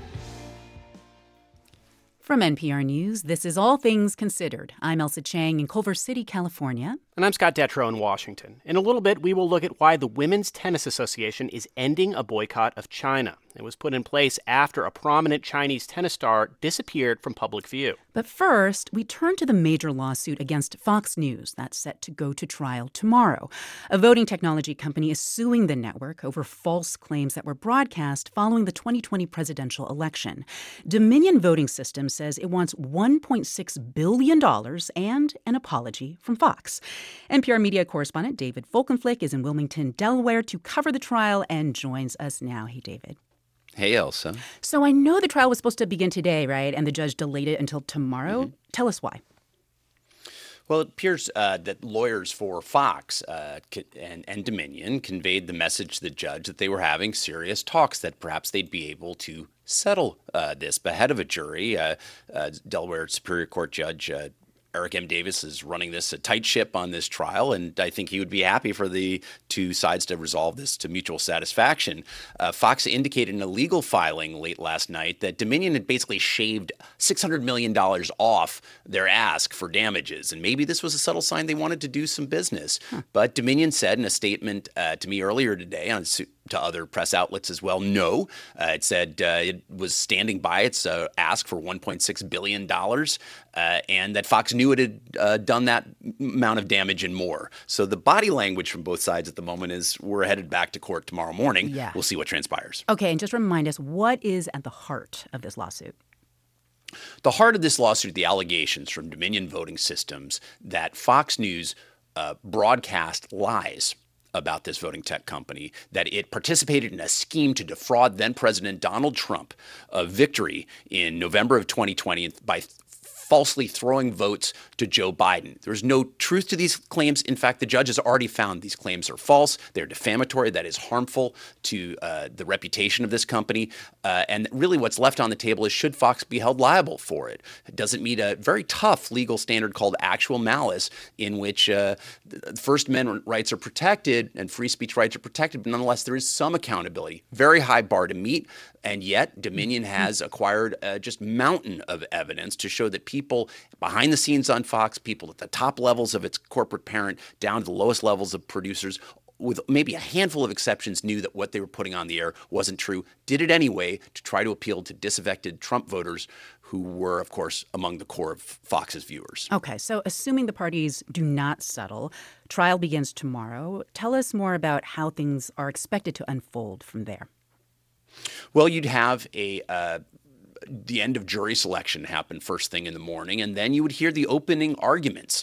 Dominion arguing, look, there has to be some accountability. We believe in an American system of freedom of speech, freedom of the press, and holding government officials accountable. This is not that. This is wanton lying. And Fox saying, look, you're going to do real damage to freedom of expression in this country and to the media itself if you don't allow us to have some room to get some things wrong, even as we were reporting a lot of these debunking reports in real time in good faith. Okay. I mean, David, even if a settlement were to happen, what would that settlement even look like? Like, Dominion is asking for a lot of money. So there are two things. One is the money, and the second thing is an apology. And this is a key component here. They've said from the outset at Dominion that they want Fox to, as prominently, let the public know, their viewing public know, that what they put the air was false and wrong, and that they shouldn't have done it. And I think there's a seesaw effect. The stingier the apology, I think that bigger the dollar figure is going to have to be that Dominion can point to. And just stepping back real quick, beyond the money, remind us of the stakes here in this case. I would call this the most important defamation case involving a media company in 4 decades for 2 reasons. One, it may define the limits of the protections for freedom of the speech, or if it's maximalist and there's no accountability. And the second is the unique role that Fox plays not only in our media sphere, but in our political realms as well. That is NPR's David Volkenflick in Wilmington, Delaware. Thank you so much, David. You bet. We are continuing to follow new revelations about Supreme Court Justice Clarence Thomas's finances. Over the weekend, the Washington Post reported that for years, Thomas has been declaring rental income from a defunct real estate company, not the similarly named firm which took over its business. And today, CNN reported that Thomas intends to amend his financial disclosures to reflect a property sale to the Republican megadonor who has also taken Thomas on luxury vacations. The property sale and the vacations were first reported by ProPublica. As the disclosures mount, so does the big question. Will Justice Thomas face any consequences for these reported disclosure violations? University of Texas constitutional law professor Stephen Vladeck joins me now. Hey, Steve. Hey, Scott. How are you? So we now have several different reports shedding light on various undisclosed finances. How does the latest alleged details update our overall understanding of Clarence Thomas and his financial reporting? Yeah, I mean, I think the biggest headline of the more recent ones is the headline from CNN this morning that he's now going to go back and retroactively amend his 2014 disclosure, basically a tacit concession that the 2014 disclosure was wrong to omit that property sale reported by ProPublica. You know, Scott, if you take all of these pieces together, it seems increasingly clear that one of 2 things has to be true. Either Justice Thomas is remarkably careless when it comes to financial disclosure requirements that apply not just to Supreme Court justices, but to large swaths of the entire federal government. Mm-hmm. Or it's worse, and that he's actually deliberately withholding this information from his disclosure forms because of what it would look like if this came out. You know, I don't know that we can be confident which of those is true, but it's got to be one of them. But let me ask you, assuming the CNN reporting is correct, does it surprise you that Thomas would be amending his disclosures? This is somebody who for decades now has made it very clear he doesn't particularly care what the public view on his actions is. Yeah, I mean, I think this is actually a pretty good piece of evidence that that's not entirely true. And indeed, this is going to be at least the 3rd time that Justice Thomas will have to have gone back and retroactively amended his disclosures. He did it in 2011. At the time, he said he just didn't understand what the filing instructions were. He did it again in 2020. And so, you know, Scott, there comes a point where the fact that he's responding this way and doing it over and over again really, I think, stands in stark contrast to his public protestations that he's done nothing wrong and that everything was by the by. Let's take his relationship with Harlan Crow. You have the luxury vacations, now the reported property deal. There's reportedly a federal ethics law in question, but, you know, you can ask this in so many different ways with the Supreme Court. Who, if anyone, would enforce it? Yeah, I mean, I think that this is where we get into the stickiness of the Supreme Court as an institution. And historically, the way that any kind of ethics requirements were enforced against the Supreme Court was indirectly and through soft pressure.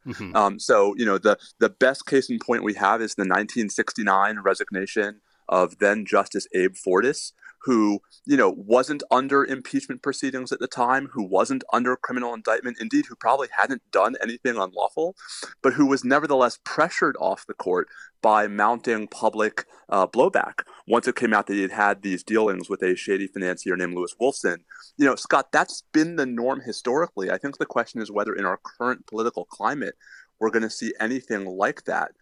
I mean, we have seen how hard the partisan lines are over the Supreme Court. In about the 15 seconds we have left, would it surprise you for any sort of public pressure to mount and see more of a response from the court? I think it's all iterative, Scott. The first step is more investigation, more process. You know, maybe the Senate Judiciary Committee can lead the way on this. And as we find out more and more about Justice Thomas, perhaps that public pressure eventually does ratchet up, and someone actually thinks that the court has to do something about this. That's Stephen Vladeck, professor of law at the University of Texas at Austin. Thanks, Steve.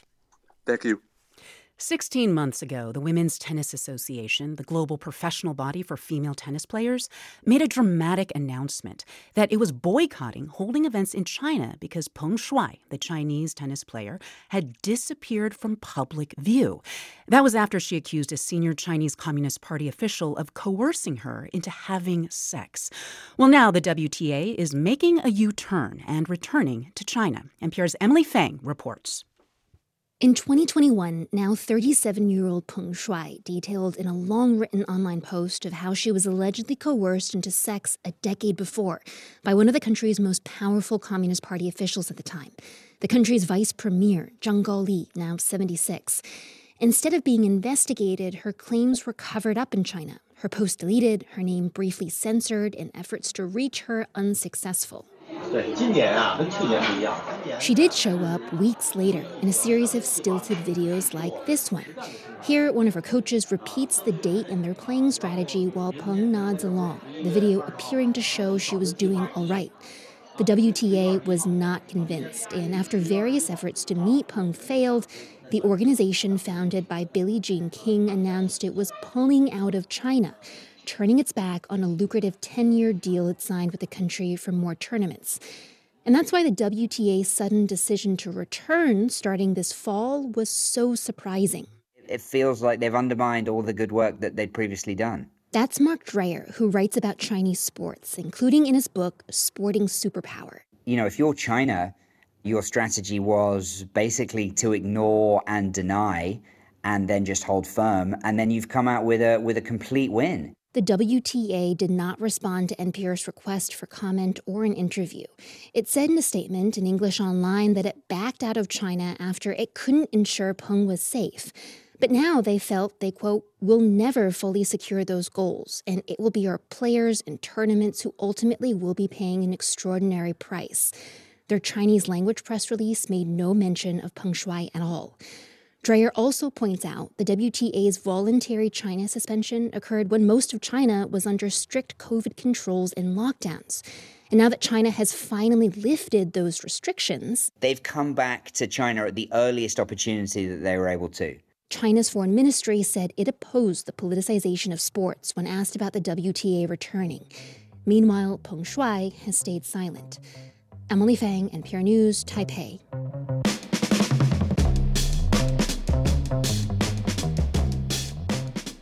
You're listening to All Things Considered from NPR News. This is 90.9 WBUR. Coming up in about 15 minutes, protesters in Kansas City are demanding hate crimes charges be filed against a man who shot a black teenager who had gone to his house by mistake and knocked on the door. We're funded by you, our listeners, and by Grogan & Company, fine art and jewelry auctioneers, whose spring auction weekend is May 6th and 7th. Learn more at groganco.com. An upswing today on Wall Street. The Dow rose 0.3%. S&P closed just over 0.3%, and the Nasdaq rose just under that. It gained 0.28%. Details coming up on Marketplace at 6:30. It's now 5:20. WBUR supporters include Soaring Hawk Meditation Center, celebrating the present moment with a new exhibit on mindfulness, located in Littleton, Mass. More at SoaringHawkCenter.com. 52 degrees in the Boston area. Dreary weather continues into the night tonight. Eventually, though, rain clouds should move out. We should wake up to clear skies tomorrow. Overnight lows about 51. Tomorrow shouldn't get too much warmer than 51. High of about 57 degrees. Should be sunny, though. And then for Wednesday, sunny, breezy, holding to the mid-50s. This is 90.9 WBUR. We're funded by you, our listeners, and by La Cuchara Cafe in Melrose. Latin American fare with a modern twist. Drop off lunch catering for all occasions in Greater Boston. LaCuchara.com.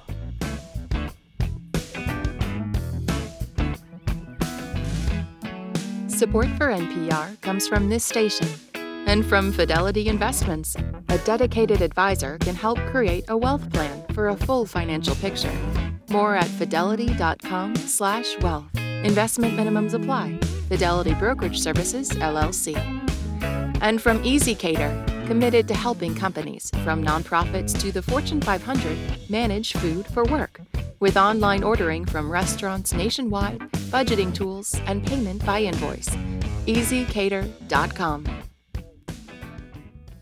From NPR News, this is All Things Considered. I'm Elsa Chang. And I'm Scott Detrow.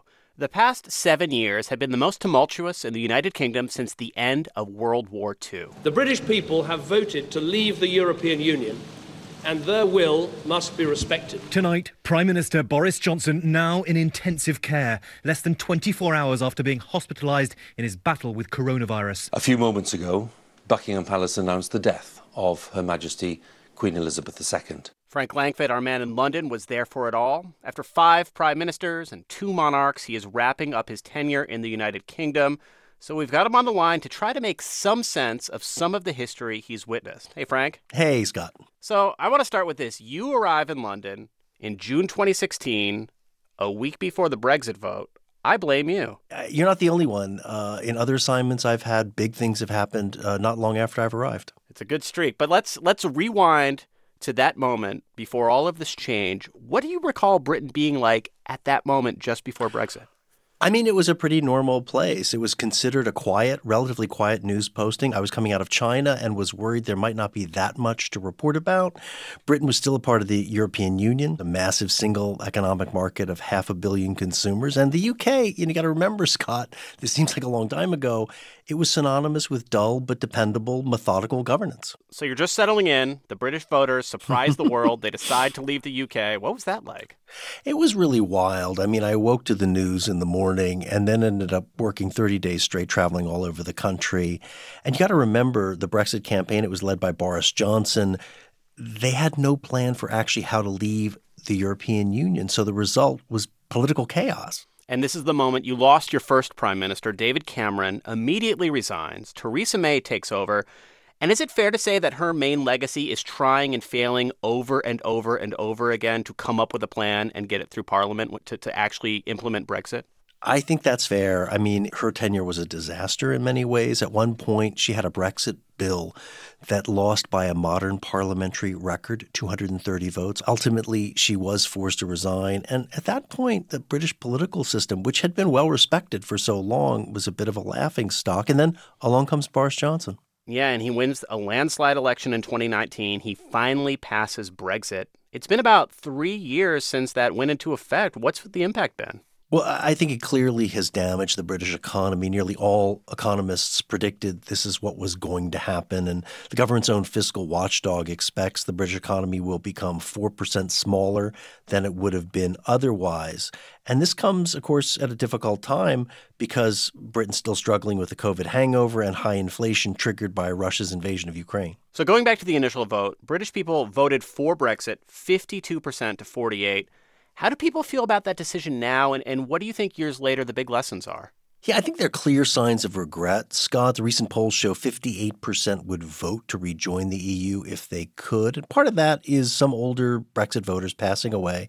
But the other thing is the sense that there really has been an economic cost. And in terms of lessons, I think never take something so complicated as this, which is, untangling a decades-long economic and legal relationship, take it to voters, because I think to some degree you're maybe asking too much of them. The second lesson is don't lie to them, which is what Boris Johnson did. You remember before the referendum, he was driving around in this red double-decker bus with a banner that said Brexit would bring back more than $400 million to the National Health Service. That wasn't true at all. And by the way, the National Health Service, the NHS, is a wreck now, and part of the problem is indeed underfunding. And these days, I'd say certainly in Europe and certainly parts of the UK, Brexit's seen as this big self-inflicted wound. And yet, despite taking the hits for lying, Johnson goes on to become the dominant political actor in the UK for much of that post-Brexit period. He wins this big landslide election. How did he do it? Johnson is a very complicated character, far beyond the performance that he puts on, and many people think it's absolutely a performance. He was very, very good at political messaging. He is funny and disarming. I've seen him in the, on the stump, and he's very good. He has this gift of making people feel good about Britain. And here he is after the Conservative Party elected him leader. This was back in 2019. We are going to energise the country. We're going to get Brexit done on October the 31st. We're going to take advantage of all the opportunities that it will bring in a new spirit of can-do. And we are once again going to believe in ourselves and what we can achieve. And like some slumbering giant, we are going to rise and ping off the guy ropes of self-doubt and negativity. I don't know if can-do spirit really summed up everything that happened since then, huh? No. I mean, what happened, of course, is we ended up with political chaos. And Johnson, to some degree, kind of ignored the downsides to a great extent. Part of his brilliance was his ability to make people feel good, even though the circumstances were not good at all. He's also part of what I think of as kind of like this British nostalgia machine. In his speeches, he would refer to Churchill, World War II, the British Empire. Britain, when it was much more powerful and wealthy, makes some people of that generation feel pretty good about it. Older conservative voters, in his party, they love that stuff. And speaking of the British nostalgia machine, I think honestly we could have spent this entire segment talking about all of the changes to the royal family during your tenure. And just to tick off some of them, Prince Andrew had to settle a civil suit after he was accused of sex with an underage girl. Prince Harry and Meghan, the Duchess of Sussex, they moved to the U.S. They publicly attacked the royal family on charges of racism, using Britain's tabloid press against them. And of course, last fall, Queen Elizabeth, this iconic figure, this symbol of stability, died. How is the monarchy holding up? I got to say, pretty well. King Charles, he's avoided making any big mistakes, and his approval ratings have been going up. Meanwhile, Meghan and Harry's attacks have really backfired here. They're widely seen, honestly, as whiners. I think they've actually released 2 new books since we've started talking. But, I mean, what all does this tell us about the monarchy? Because, as you reported, there was such skepticism about Prince Charles becoming King Charles, and yet it seems, from here at least, like the public's accepting him. I think it's a fairly resilient institution. This has been, as you just described it, some of the worst years, certainly since the death of Princess Diana back in 1997. And it endures in part by, I think, weathering criticism quietly. And then, in the case of King Charles, not making further mistakes to make things worse. And let's get back to the actual system of governing. How is that looking these days as you're looking to depart London? Is it getting better? I think it is. I think it might be settling down a bit. One reason is Boris Johnson's party, the lawmakers there basically forced him out for lying over COVID lockdowns. Then you had Liz Truss as prime minister. She put in a budget that tanked markets. And again, the lawmakers pushed her out very quickly. I was talking to Brian Klaas. He's an American political scientist who teaches at University College London. And this is what he said. Conservative voters did not approve of her. And when she failed, they turned on her. And she lasted for 49 days precisely because British democracy is still resilient. And I think that, Scott, that kind of captures the narrative arc here over the past 7 years in the United Kingdom. It began with complete chaos. And you have this sense now that the system, whether it's the royals, whether it's the British parliamentary system, is able to self-correct. And we now have a Prime Minister, Rishi Sunak, former Treasury Secretary, a technocrat, and he's so different than Boris Johnson. He seems to some degree a return to, frankly, a duller but also a more dependable politics. And I mean that in the best possible way. That's Frank Langfitt, who's about to Brexit from NPR's London Bureau and begin a new assignment back in the U.S. Thank you, Frank. Hey, great to talk, Scott.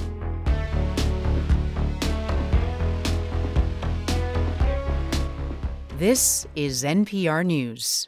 I'm Asma Khalid. As a political reporter for NPR, I talk to people around the country about their lives and their needs. And I believe there is one thing we all need, a news source we trust. Tens of millions come to NPR for exactly that. When you donate your old car to this station, we'll turn it into tomorrow's news, the news you trust. Here's how. Learn more at wbur.org/cars. Live from NPR News in Culver City, California, I'm Dwayne Brown. The U.S. Supreme Court is expected to take up a lawsuit that could affect the availability of a widely used prescription drug for abortions. NPR's Jason DeRose says more than 200 groups favoring abortion rights are calling on the Justice Department to protect access to the drug. Among those signing the amicus brief is the group Americans United for the Separation of Church and State. The organization objects to abortion bans, saying they enshrine one religious viewpoint into law. It argues that religious freedom means citizens should be able to make their own reproductive decisions based on their own beliefs. Joining the brief are a number of religious organizations, including Catholics for Choice. The largest cohort of faith groups signing the amicus brief comes from various Jewish groups, including the Central Conference of American Rabbis, Jewish Women International, and the Union for Reform Judaism. Jason DeRose, NPR News. In New York City, Republicans upset with Donald Trump's indictment are escalating their war on the prosecutor who charged him, holding a hearing today on Manhattan District Attorney Alvin Bragg's home turf. Here's GOP Representative Jim Jordan. Today's hearing is about the administration of justice and keeping communities safe, something that has always been a central focus of the House Judiciary Committee. Our witnesses today have felt the effects of crime up close and personal. Democrats call the hearing a partisan stunt to amplify conservative anger at Manhattan's first black DA and deflect from Trump's criminal charges. Here's New York Democrat Jerry Nadler. Ambassador Lynn Tracy says she visited Evan Gershkovich at Moscow's notorious Lefortovo prison. She says she found him in good spirits. He feels well and is holding up. Tracy reiterated. This is NPR. This is 90.9 WBUR. I'm Lisa Mullins. Runners are still crossing the Boston Marathon finish line in Copley Square this afternoon. Despite some rain, huge crowds lined the course, cheering on the runners, who also had to reckon with some strong winds. WBUR's Alex Ashlock has the results. Defending champion Evans Chebet of Kenya has won the Boston Marathon for the second straight year. He surged to the front at Heartbreak Hill to spoil the much-anticipated debut of world record holder Eliud Kipchoge, who finished sixth. Helen Obiri won the women's race in a sprint down Boylston Street to complete the Kenyan sweep. The top Americans in the men's and women's pro races were Scott Fauble, who finished seventh, and Emma Bates, who came in fifth. Marcel Hug of Switzerland won the men's wheelchair race in course record time, his sixth victory here, and American Susanna Scaroni won her first Boston title, despite having to stop early in the race to tighten her wheel. For 90.9 WBUR, I'm Alex Ashlock at the marathon finish line. The disposition of Boston Marathon's crowd was sunny today despite the clouds. So says Liz McClellan, who came out to support her sister, who was also running, or who was running. McClellan lives in New Hampshire, but is a Boston native. The last time I came to Boston was during the pandemic, and it was a ghost town, and it was a little heartbreaking. Just to walk through the streets last night today, it's a feeling like nowhere else. Happy people, nobody's been rude, just a beautiful and international energy, which I love. The MBTA's troubles didn't stop for the marathon. Green Line riders, many of whom were coming from or going to the race, experienced delays. At one point, the MBTA tweeted out that the signal problem near Arlington Station ground trains to a halt for at least 15 minutes. Later, eastbound service between Arlington and Back Bay was replaced by shuttle buses. A disabled train near Boylston also held up operations for at least 25 minutes. Gasoline prices continue to rise in Massachusetts. The average price of regular gas this week in the state is $3.39 a gallon. That's up 5 cents from last week, up 11 cents from a month ago. 51 degrees now in the Boston area. Showers off and on into the evening. Clouds should eventually clear out overnight tonight, and things should dry up. Down around 50 degrees tonight. Tomorrow and Wednesday, lots of sunshine, could nudge 60 degrees. This is WBUR. It's 5:35. Support for NPR comes from this station and from Cunard, offering travelers an opportunity to voyage aboard Cunard's Queen Elizabeth to Alaska. Guests can explore ports and scenic cruising through Glacier Bay National Park with locally sourced cuisine. More at cunard.com. And from Ooma, a cloud-based phone service for any size business with an automated virtual receptionist, video meetings, and other features to connect to customers and coworkers anywhere. At ooma.com/NPR. This is All Things Considered from NPR News. I'm Scott Detrow in Washington. And I'm Elsa Chang in Culver City, California. In a moment, we'll hear from residents of Sudan's capital, Khartoum, about the violence that broke out there over the weekend. First, we turn to Kansas City, where there are increasing calls to charge the white homeowner who shot a 16-year-old black teen who rang his doorbell by mistake. Ralph Yarl was attempting to pick up his twin brothers from a friend's house last Thursday, but went to the wrong location a block away. After Yarl rang the doorbell, the homeowner shot him. The teen has been released from the hospital and is recovering at home. Savannah Holly Bates of member station KCUR has been following all of this. Hey, Savannah. Hi, Scott. So let's start with the background. What else do we know about what happened last Thursday? Yeah, so according to the family, Jarl was going to pick up his twin younger brothers, but did not have his phone with him. He was supposed to go to Northeast 115th Terrace, and instead went to Northeast 115th Street, a block away.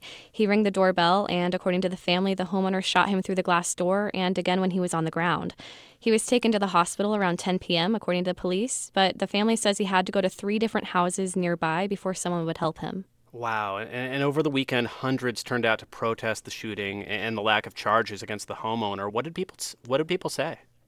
Yeah, so they gathered in front of the shooter's house demanding justice. They want him charged and said the police should have done so already. They also celebrated the fact that Jarl is still alive. Many of the protesters said that if the roles were reversed and a black man shot a white boy, the shooter would have already been arrested and charged. Justice Gatson is a community organizer who spoke at the protests, and she said the incident is proof that police don't protect black people in Kansas City. Those systems have got to change, especially one that's not going to hold somebody accountable when it would have been any of us. Oh, my God. Oh, my God. It's a two-tiered system. And so let's not play about it. We cannot work with a system that is intent on killing us. There are more protests planned for tomorrow as well, outside of the Kansas City Police headquarters. Okay, and let's talk about the police. What are they saying? Yeah, so in Missouri, there's a stand your ground law in place, meaning that if a homeowner fears for his or her life, they have the right to use deadly force. Obviously, in this case, it centers around a 16-year-old showing up unexpectedly at someone's house late at night. And so the question about whether that justifies shooting someone is still a huge debate here. The local prosecutor says the delay in charging the shooter is because his office was waiting for the Kansas City Police Department to refer charges to his office. Here's the Kansas City Police Chief, Stacey Graves. After consulting with the Clay County Prosecutor's Office, the homeowner was released pending further investigation due to the need to obtain a formal statement from the victim, forensic evidence, and compile additional information for a case file to be presented. A formal statement is planned and forthcoming as the teen's injuries allow. Now, late today, the police department sent out a news release saying it forwarded an investigative case file to the prosecutor to determine if charges are appropriate. And in about 20 minutes, the prosecutor's office is hosting a press conference, so we may know more then. We got about 15 seconds left. What is Jarl's family saying? They're happy that he's been released, but they're demanding that he be prosecuted to the fullest extent of the law. They've secured prominent civil rights attorneys Ben Crump and Lee Merritt on the case. That is Savannah Holly Bates of member station KCUR in Kansas City. Thank you so much. Thanks, Scott. Sudan's sprawling capital, Khartoum, has been shattered by 3 days of nonstop violent urban warfare. While the rival generals of 2 ruling military factions launch barrages of heavy artillery, bombs, and gunfire at each other, the 6 million residents of the city are trapped inside and unable to venture out. Some have no power, no water, and no food, and no one has any idea of when or how the violence will end, as NPR's Emmanuel Akinwotu reports. The nights in Khartoum bring no peace. Tanks rumble through the empty streets. During the day, the quiet is ruptured by endless bombing. The roar of fighter jets striking from the sky, and the constant crackle of gunfire. This is the soundtrack to 3 days of war. In Khartoum, like many other besieged parts of Sudan, a bloody power struggle is unraveling between 2 former allies, General Abdul Fattah Burhan, the de facto head of state and head of Sudan's army, and General Mohammed Hamdan Dagalo, otherwise known as Hemeti. He leads the Rapid Support Forces, a notorious paramilitary group that has become a key state actor in Sudan over decades. Both sides were meant to integrate as part of a fragile transition process back to civilian rule. But bitter disputes for supremacy within an integrated army and rivalry for power in a future democratic Sudan has led to this. And while the warring generals promise victory, Sudanese people in the final days of Ramadan pray to survive the fight and watch as their country falls apart. Yeah, I can hear you very well, but I have severe headache because of the stress. Muja Khatib is 42. She's living in the southern part of the city.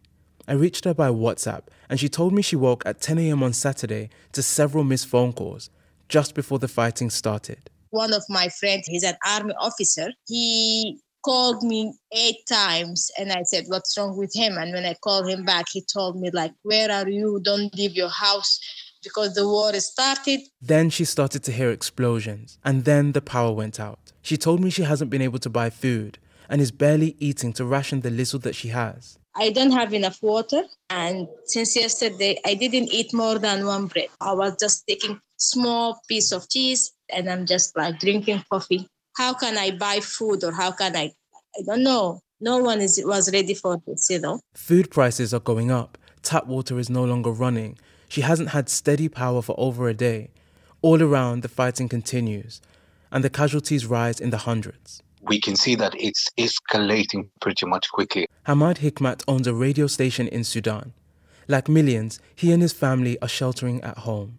Over the last 4 years in Khartoum, millions have seen shocking violence. Hundreds of democracy protesters have been killed. But this is different.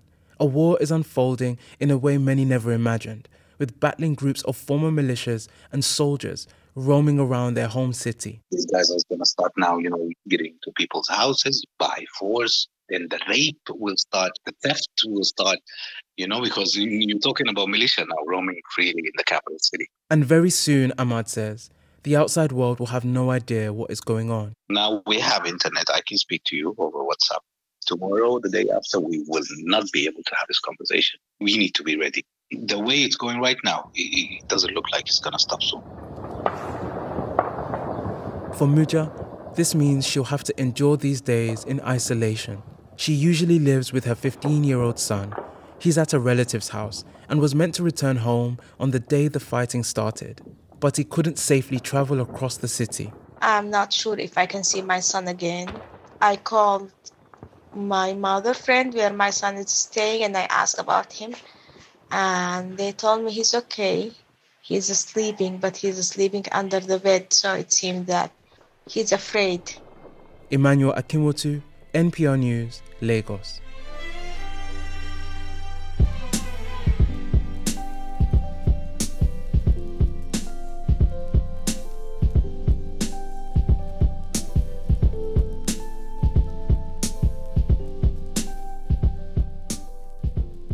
You're listening to All Things Considered from NPR News.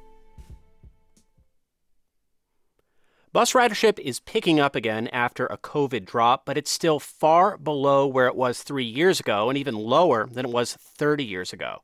So Stephen Basada and Carly Berlin of the Gulf States Newsroom hopped on a bus in New Orleans. They wanted to better understand why travelers might be choosing other ways to get where they're going. That was our bus? That was the bus. So we just missed our bus. We just missed the bus. Shoot. Okay, before we get into how our bus ride challenge went, we should explain the goal. Yeah, so a while back, I was talking to the former head of New Orleans Transit Agency, Alex Wiggins, and he told me about how much better the city's bus system was when he was growing up here in the 70s. I just remember walking out to a bus stop, and no matter what, within 10 to 15 minutes, something's coming.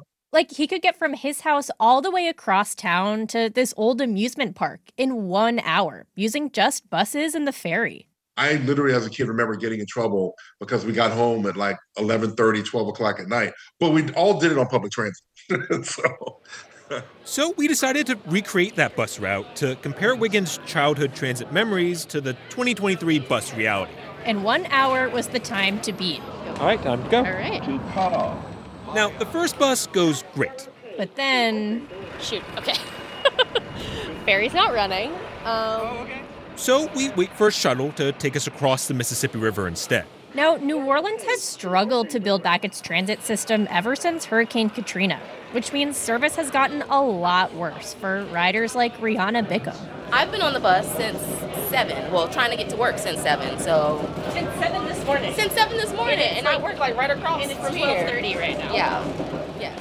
Bickham usually commutes to the French Quarter, but with no ferry and no clear sign saying what bus to take instead, she got really turned around and missed half her workday. This has been my number one form of transportation. And today it was just like, it let me down a little bit. It let me down just a little. As for us, we eventually made it to the other side of the river, hopped on a streetcar before taking our final bus. And on that loud last ride, some big New Orleans bus news actually dropped online. They shared their proposed route for this hot thing in transportation right now, bus rapid transit. Now, bus rapid transit's really a fancy catch-all name for things like priority bus lanes. Dozens of transit agencies across the country are either trying it or expanding it. The selling point is getting something closer to the speed of a rail system without having to pay for one. Would this have sped up our route? Yeah, I think so. I think it's pretty fair to say. But BRT doesn't solve a lot of the problems that haunt transit agencies today, like a shortage of bus drivers. More Americans own cars and work at home. Yeah, but at least it would have made today's ride a lot faster. The final time is 1 hour, 57 minutes, 15 seconds. We were not even close to our 1 hour goal. Are we going to take the bus back? I feel like I need to eat some lunch. Okay, Uber? Yeah, maybe Uber. so. Okay, I'm putting on my phone. A lot more expensive than the bus, $25. Also a lot faster, just 22 minutes. For NPR News, I'm Carly Berlin. And I'm Stephen Bisaha in New Orleans.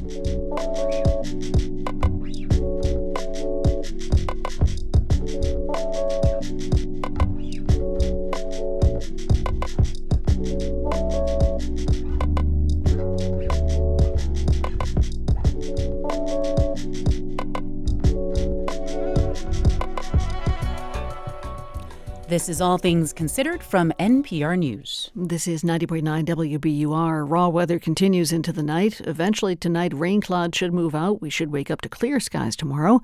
Overnight lows about 51. Tomorrow shouldn't get too much warmer than that. Highs of about 57. Should be sunny, though. And then Wednesday, sunny, breezy. Temperatures in the mid to upper 50s. It's 5:48. We're funded by you, our listeners, and by Cambridge School of Culinary Arts in Porter Square, with cooking and baking workshops, technique and regional cuisine series, and cooking couples classes. CambridgeCulinary.com. Red Sox lost their final game of the series with the Angels today at Fenway 5-4. The loss caused the Red Sox to fall below 500. Marathon results coming up here at 90.9 WBUR. WBUR supporters include the Worcester Art Museum, with Frontiers of Impressionism, featuring works by over 30 artists, including Monet, Renoir, Cassatt, and more. Now open, worcesterart.org. I'm Tiziana Deering. Tomorrow on Radio Boston, Boston City Councilor Kenzie Bach is the next head of the Boston Housing Authority, and that means she'll serve about 60,000 of the city's most vulnerable people. But advocates for affordable housing say it is chronically underfunded. So what's first on her agenda? That's Radio Boston, tomorrow at 11, only on 90.9 WBUR, Boston's NPR news station. This is 90.9 WBUR. I'm Lisa Mullins. The 127th Boston Marathon is now in the books. Evans Chebet of Kenya won the men's race for a second year in a row. He topped world record holder Eliud Kipchoge, who finished sixth in his first Boston Marathon today. Kenyan Helen Obiri won the women's race for the first time. In the wheelchair division, Marcel Hug of Switzerland won the men's race, his sixth Boston title. American Susanna Scaroni won her first Boston title, despite having to make a pit stop to tighten her wheel. And while the racers had to deal with wind and rain, that didn't keep thousands of people from cheering on the marathoners today. WBUR's Andrea Perdomo Hernandez introduces us to two women who were determined to keep the energy high for runners and spectators. In a sea of spectators wearing raincoats or holding umbrellas, two women dressed in green cheerleader outfits whoop and cheer as they shake their pom-poms at people who pass them by on Boylston Street. Luisa Maria Hernandez says it's the second year in a row she and her friend have dressed up for the marathon. We just want to cheer people on. We think it's amazing that they're just using their bodies to run this, and the city comes together and we wanted to be a part of it. Hernandez's friend, Claire McCowan, says this is a special day for the pair as well. This is our favorite day of the year. It's our friend's anniversary. It's our friend anniversary. The two say they knew each other but didn't really become friends until last year's marathon. Each came in their own costume. McCowan says they learned a lot about each other through that experience. What are your interests? Are you okay making a fool of yourself? It's a lot's there. Yeah. Are you willing to wear a cheer costume in public even though you can't even do a cartwheel? Hernandez says today the two found themselves cheering on their fellow spectators. some who came from across the country or even overseas. That's a big feat to take what you're doing for your day and be a part of something bigger. And I think for us, we're just excited to be able to say thank you for being here. You deserve this too. The two are making plans to cheer on Paris Marathon runners in person next year. For 90.9 WBUR, I'm Andrea Perdomo Hernandez.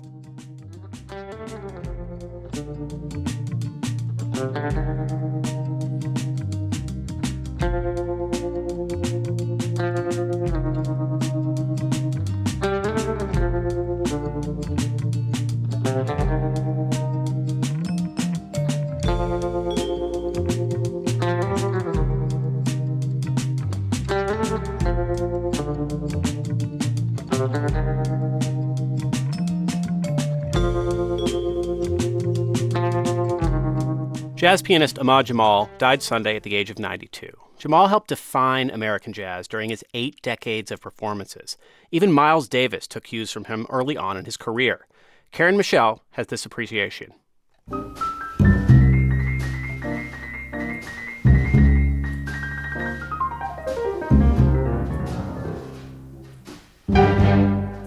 Ahmad Jamal was a bit of a cipher, cagey about his name, fond of wearing shades in the daytime, revealing only what he wished in his music and in his life.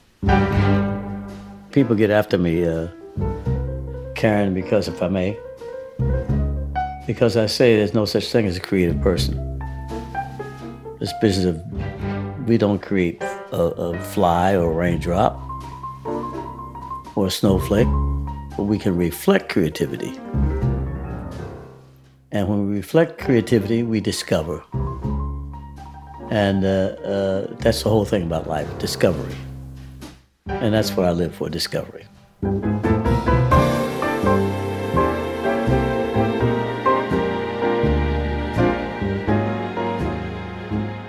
That discovery began when he was just 3 years old in Pittsburgh, where he was born on July 2nd, 1930, named Frederick Russell Jones.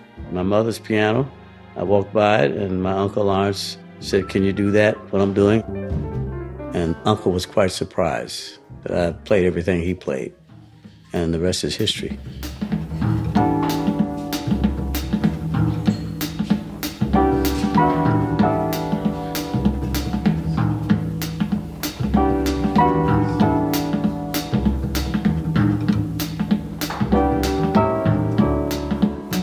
By the time he was 20, he'd been a touring musician and become Ahmad Jamal. Jamal shows me a photograph of the place of what he calls his birth. This is the oldest mosque in the United States where I went to study. I studied at this mosque in Chicago. It's in Chicago that he had a jazz club, and before he was 30, a hit record, Poinciana. It stayed on the charts for 108 weeks. I just knew that we had something of value. I had the feeling that it was going to be a success. Not to the extent that, no, of course, you can't be that clairvoyant. Still, jazz critics weren't convinced of the seriousness, the merits of Jamal's chops, dismissing him as a cocktail pianist. They weren't fighting words. As Jamal said, he wasn't playing jazz.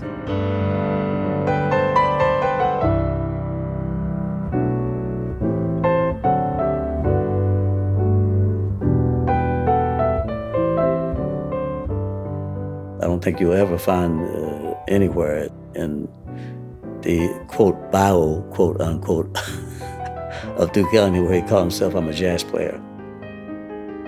He's an American classicist, that's what he was. That's what I am.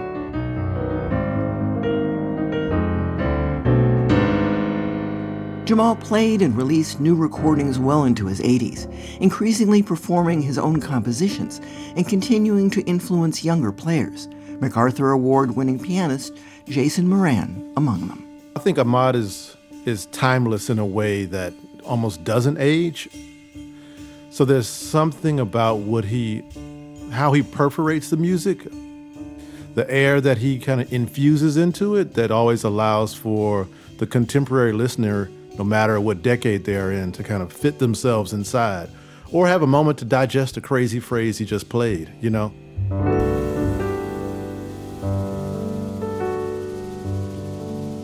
When we last spoke at his bucolic home with a creek and a waterfall out back, Jamal was healthy, vibrant, watched his diet. We'd stopped talking long enough for a snack. Then I asked him about the inevitable, death. You can't take anything with you. All that's going there is what did you do? What did you do? That's all that's going in there. Because paradise and hell begin right here, in my opinion. I've experienced both. A little bit, just a little bit. I hope I can experience a whole lot of paradise in this world and in the hereafter. Believe me. May it be so. For NPR News, I'm Karen Michelle.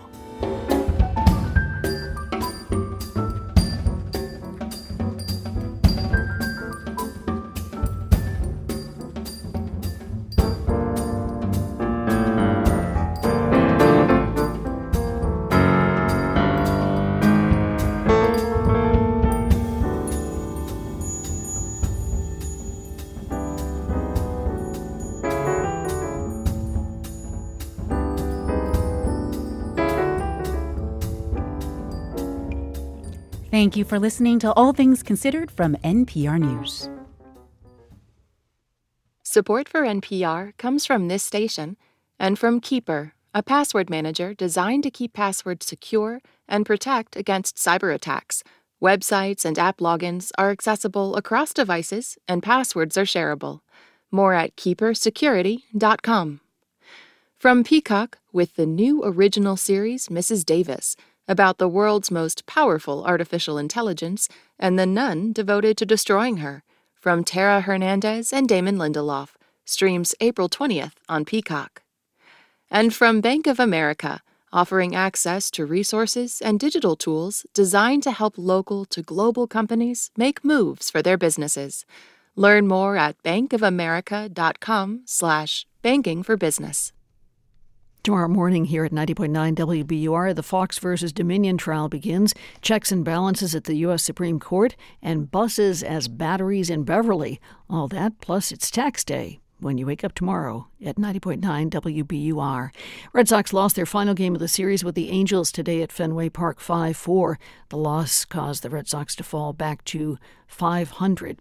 And first night at the playoffs for the Boston Bruins is tonight. The Bees will take on the Florida Panthers at the Garden. The puck drops at 7:30.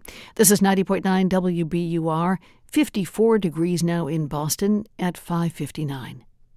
I'm WBUR Arts and Culture reporter Cristela Guerra, and this is 90.9 WBUR FM Boston, 92.7 WBUA Tisbury, and 89.1 WBUH Brewster. Listen anytime with our app or at WBUR.org. WBUR, Boston's NPR news station. Today in the 127th Boston Marathon, Kenyon swept the top two spots. Evans Chibet became the first man to win 2 consecutive Boston Marathons in 15 years. Helen Obiri won the women's race, only the second marathon she's ever run. The unexpected results and records broken coming up. This is All Things Considered. Good evening, I'm Lisa Mullins. Also ahead, why did fighting break out over the weekend in Sudan, and what's at stake? The EPA has released new emissions rules that strongly suggest making the switch to electric vehicles. That's led a lot of consumers to wonder if they should buy an EV now or wait. One reason to wait is because there are just going to be more EVs on the market. Something that can sort of fit in every garage, every driveway, as long as you have a place to charge it. These stories and Wall Street numbers are coming up. It's 6:01.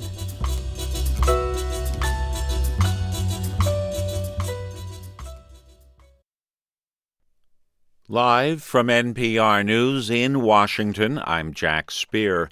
The FBI has arrested 2 people in New York for allegedly operating an unofficial police station in Lower Manhattan for the Chinese government. Justice Department officials say it's part of a broader effort by China to target Chinese dissidents in the U.S. More from NPR's Ryan Lucas. The 2 defendants, both U.S. citizens, are charged with obstruction of justice and conspiring to act as an agent of the Chinese government. According to court papers, the pair set up an undeclared police station for China's Ministry of Public Security in the heart of New York City's Chinatown in early 2022. Here's the U.S. Attorney for the Eastern District of New York, Breon Peace. The defendant's actions under the direction of the Chinese government are flagrant violations of American sovereignty. In a separate case, the Justice Department also unveiled charges against 40 Chinese security officials for allegedly using fake social media accounts to harass Chinese dissidents in the United States. Ryan Lucas, NPR News, Washington. Former President Donald Trump's civil trial for sexual assault and defamation will proceed next week. NPR's Ilya Meritz reports a federal judge has turned down Trump's request for a delay. Trump's accuser is E. Jean Carroll, a writer who says Trump raped her in the changing room of a Manhattan department store in the mid-1990s. She filed suit last year after a change in the law allowing plaintiffs to file decades-old claims. Trump's lawyer had sought to delay the trial by a month, saying the publicity around Trump's recent criminal indictment for allegedly falsifying business records could make it hard to select an impartial jury.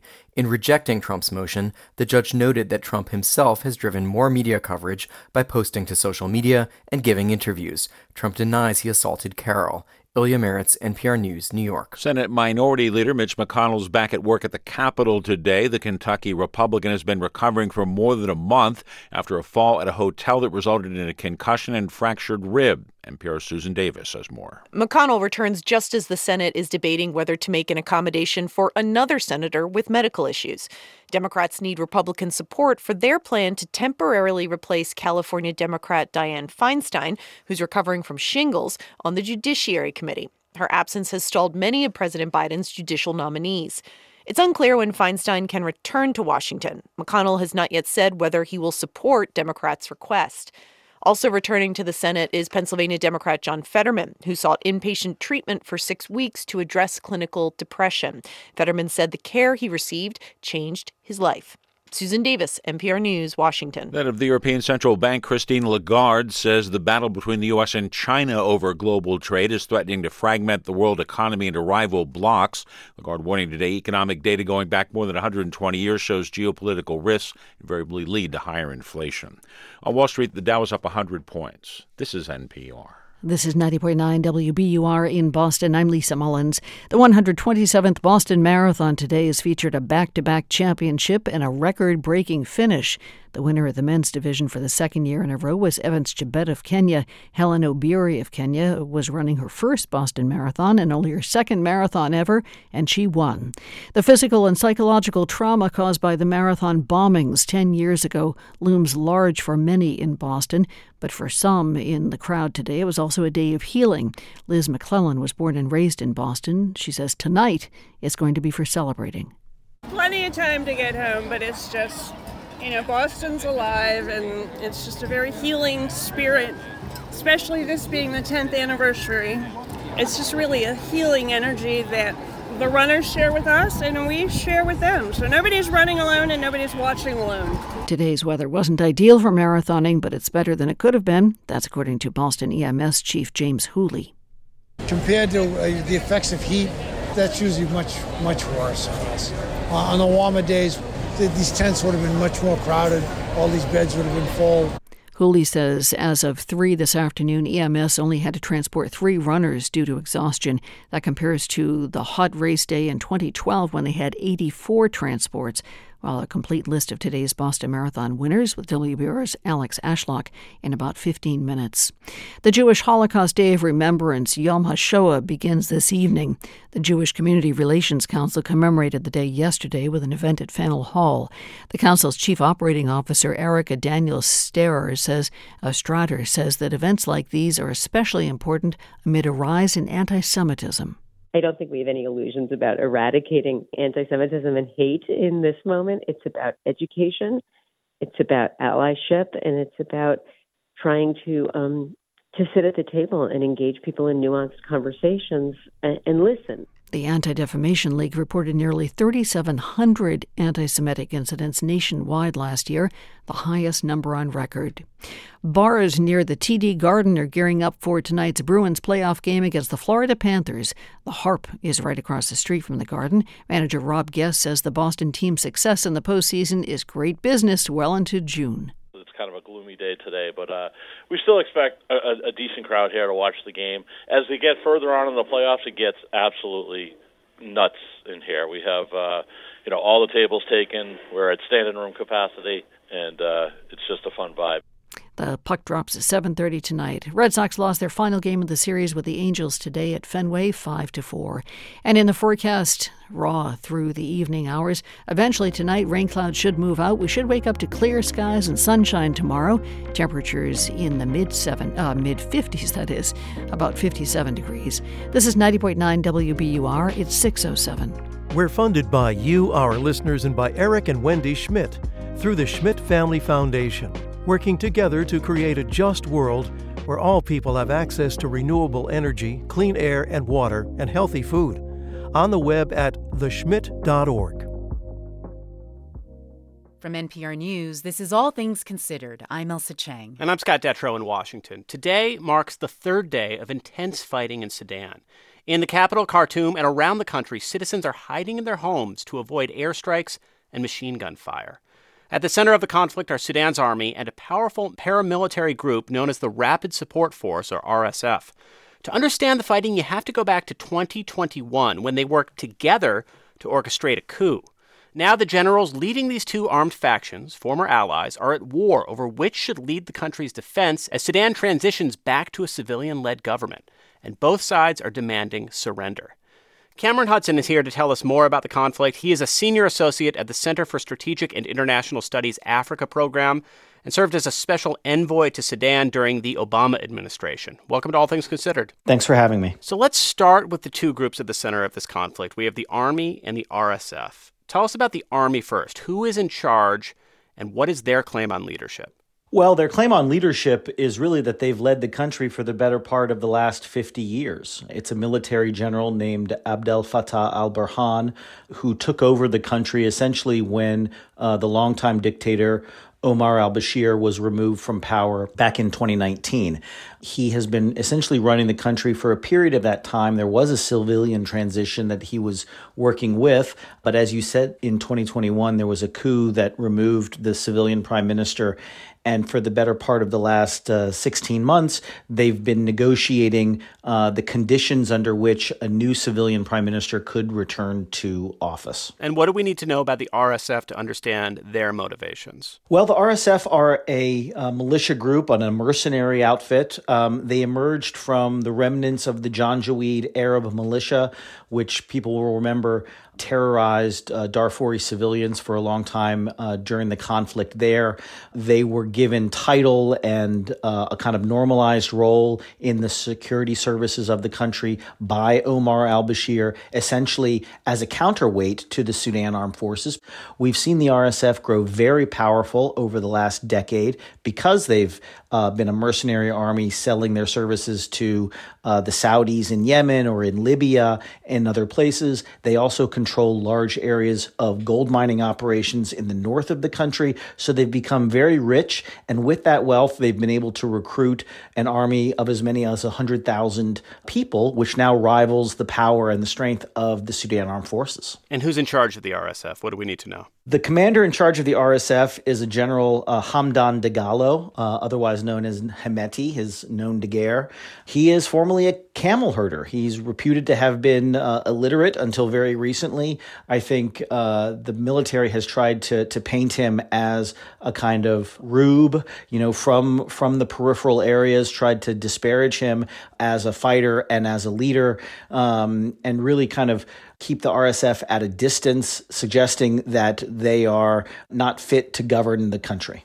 Sudan has seen political violence before and military coups before. What's different here? Well, I think the difference now and the most dangerous element is that this conflict is taking place in cities across the country. This fundamental tension in Sudan for decades has been this tension between the center, the capital, and the peripheral areas, where the capital has been ruled by kind of Arab elites and lesser tribes have been repressed all throughout the country. This is now being looked upon as an opportunity for those repressed kind of rural areas areas to rise up and to bring the violence to the capital. The problem is, of course, that this is playing out in a city of 5 million people in Khartoum, where civilian casualties are at great risk and where civilian infrastructure can be easily destroyed, and frankly, where urban dwellers don't have the kind of coping mechanisms that rural dwellers do if water gets cut off or electricity gets cut off or they can't get to the market to buy provisions. So it's a real problem for the civilians that are inhabiting and watching their city be destroyed. That's Cameron Hudson of the Center for Strategic and International Studies. Thanks so much. Thank you. And coming up in a few minutes, David's Bridal is filing for bankruptcy again. We'll take a look at what's ahead for the wedding dress superstore. If the EPA gets its way, there will be a whole lot more electric cars on the dealership lot in the future.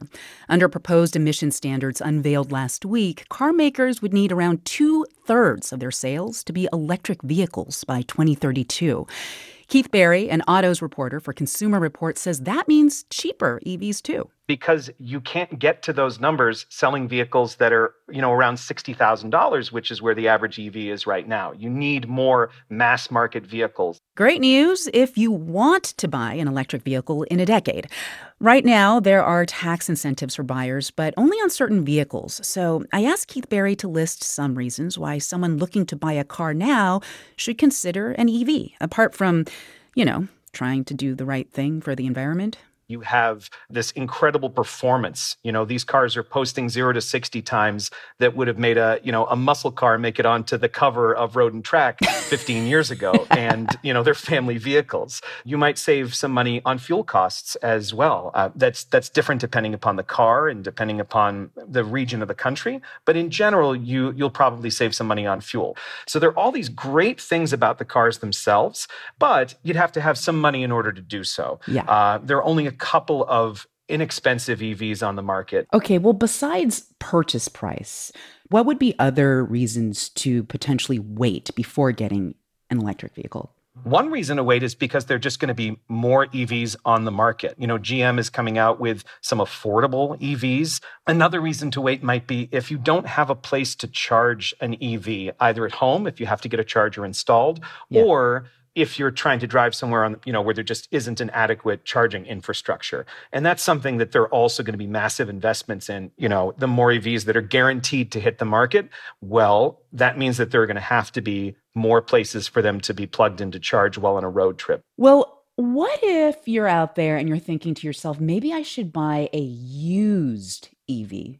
What are the trade-offs? The biggest trade-off is that there just aren't that many used EVs. EVs are only about a little more than 5% of the new car market now, and they were way less than that last year and the year before.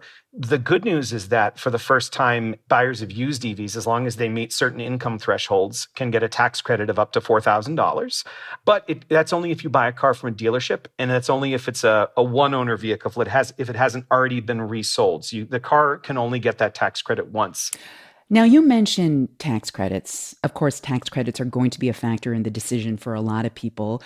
And the government is planning to make an announcement on which actual vehicle models qualify for specific tax credits this year. Can you explain more about that? What exactly is happening, and how can people shopping for cars currently navigate through all of that? This was kind of a weird year for the EV tax credit because a lot of things changed and kept changing.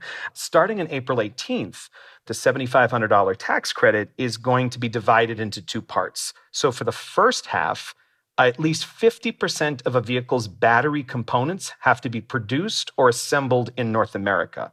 For the second half, at least 40% of the critical minerals used in the battery must be extracted or processed in the U.S., or they have to come from a country that's a U.S. free trade agreement partner, which is a list which is changing every day. Oh, my God. They have to be made from materials that have been recycled in North America. Okay, so surely there is a list of exactly which models qualify, right? There is, and it's changing. But even when you look at that, sometimes cars are made in different factories. So I know at least one automaker, General Motors, says that they're going to have a website that you can go to and you can plug in the vehicle identification number of the individual car you're looking at and see if it qualifies. So, this is really easy for the consumer to figure this out. Keith Barry is an autos reporter for Consumer Reports. Thank you so much for joining us today. Thank you. It was a pleasure.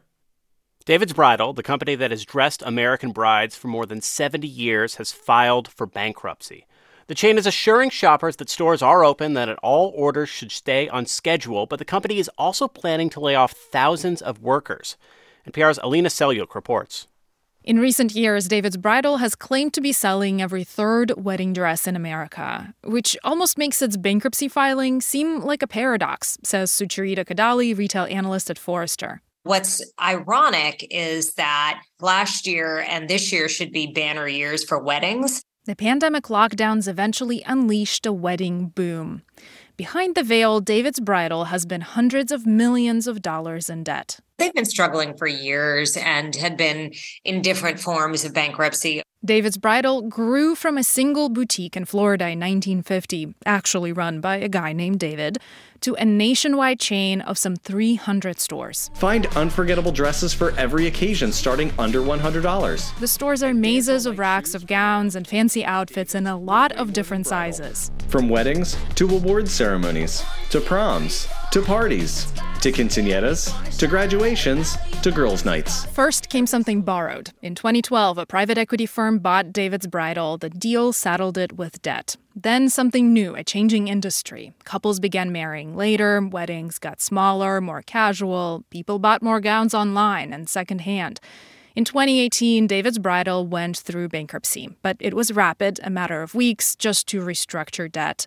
Except then the pandemic hit. The chain spent a lot on rents for stores nobody visited, on dealing with factory shutdowns abroad.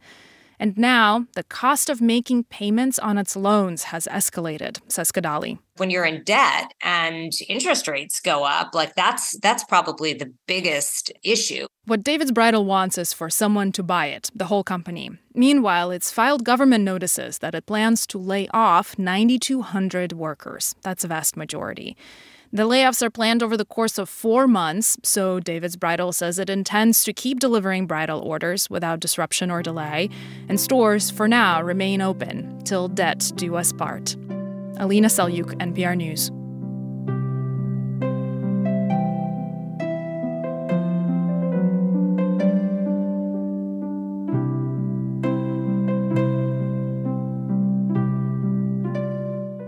You're listening to All Things Considered from NPR News. This is 90.9 WBUR. Coming up this evening on Marketplace, big box stores such as Best Buy and Walmart have announced store-level layoffs. We'll take a look at what this means for retail workers. And coming up next, a report from the Boston Marathon finish line. We're funded by you, our listeners, and by Comcast Business with the Comcast Business Complete Connectivity Solution. It's cybersecurity, internet, and mobile, all from Comcast Business, powering possibilities. An upswing on Wall Street today. The Dow rose 0.3%. S&P closed just over 0.3% higher, and the Nasdaq rose just under that. It gained 0.28%. Boston car-sharing company Zipcar says it plans to expand its electric fleet this year. The company will also place a quarter of its electric fleet in disadvantaged communities. Zipcar says the effort is part of the White House EV Acceleration Challenge. The Biden administration initiative calls on the public and private sectors to make half of all new car sales electric by the year 2030. It's 6:20. We're funded by you, our listeners, and by La Cuchara Cafe in Melrose, offering modern Latin American fare in a new food truck available for catering and events. Online booking at lacuchara.com. I'm Scott Simon. Are you thinking about trading in your car? Why not donate it to this station instead? We'll turn it into the programs you love. Just go to WBUR.org.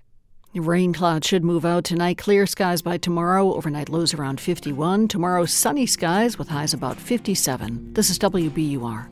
WBUR supporters include Cambridge Naturals, with over 300 bulk items, including culinary spices, medicinal herbs, and household staples. CambridgeNaturals.com.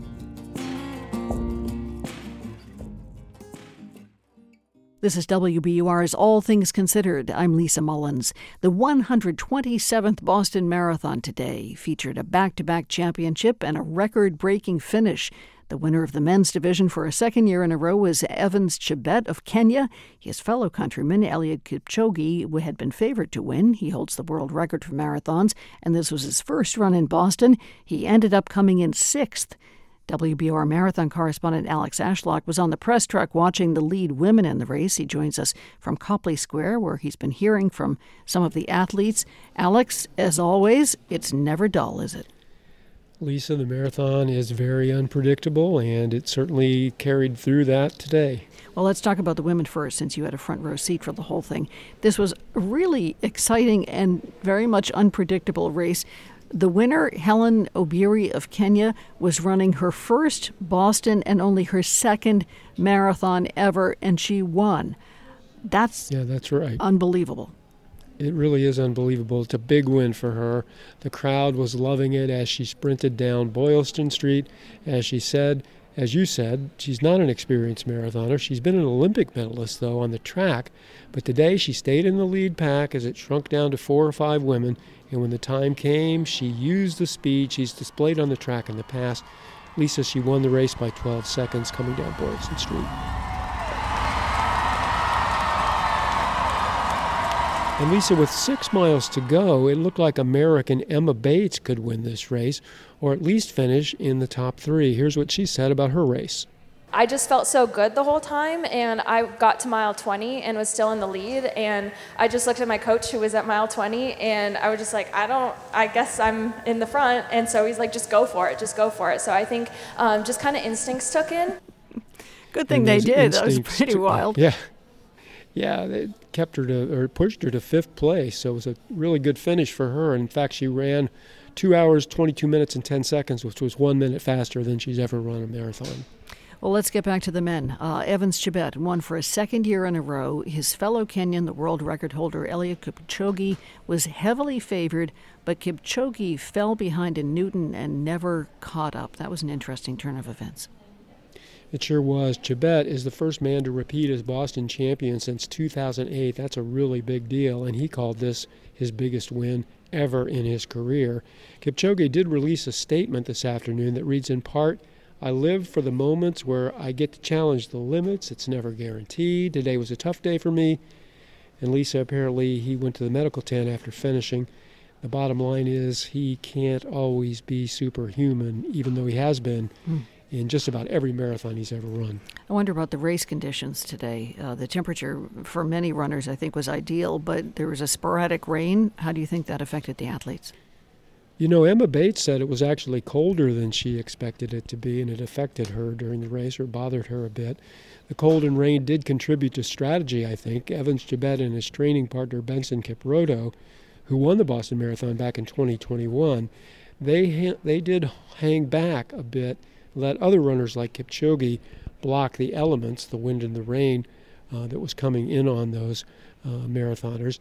And by the way, one of the only 2 marathons Kipchoge didn't win before today was a cold and wet one in London back in 2020. How about in the men's wheelchair race? Marcel Hug of Switzerland, known as the Silver Bullet, shattered the record for the course, a record that he himself set several years ago. He's just very hard to beat on this course, very hard to beat in these big major marathons. He loves this marathon, the Boston Marathon, and he was healthy today after missing last year's race with an injury.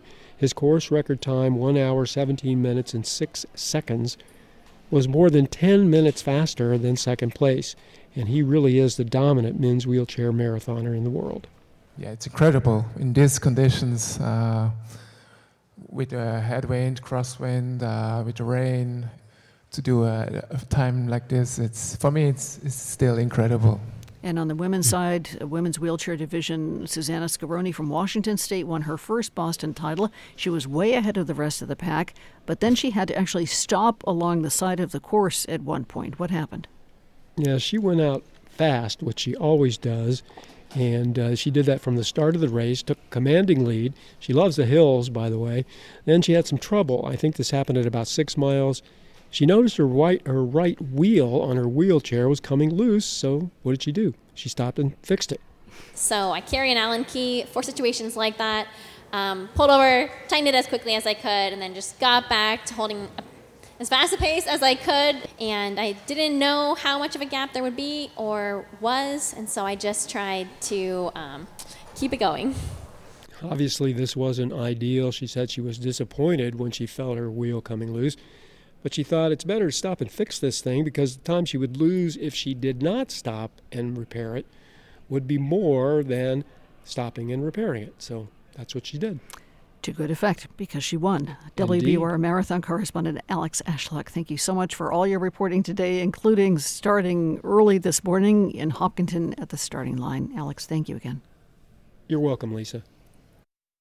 Time now for My Unsung Hero, our series from the team at Hidden Brain.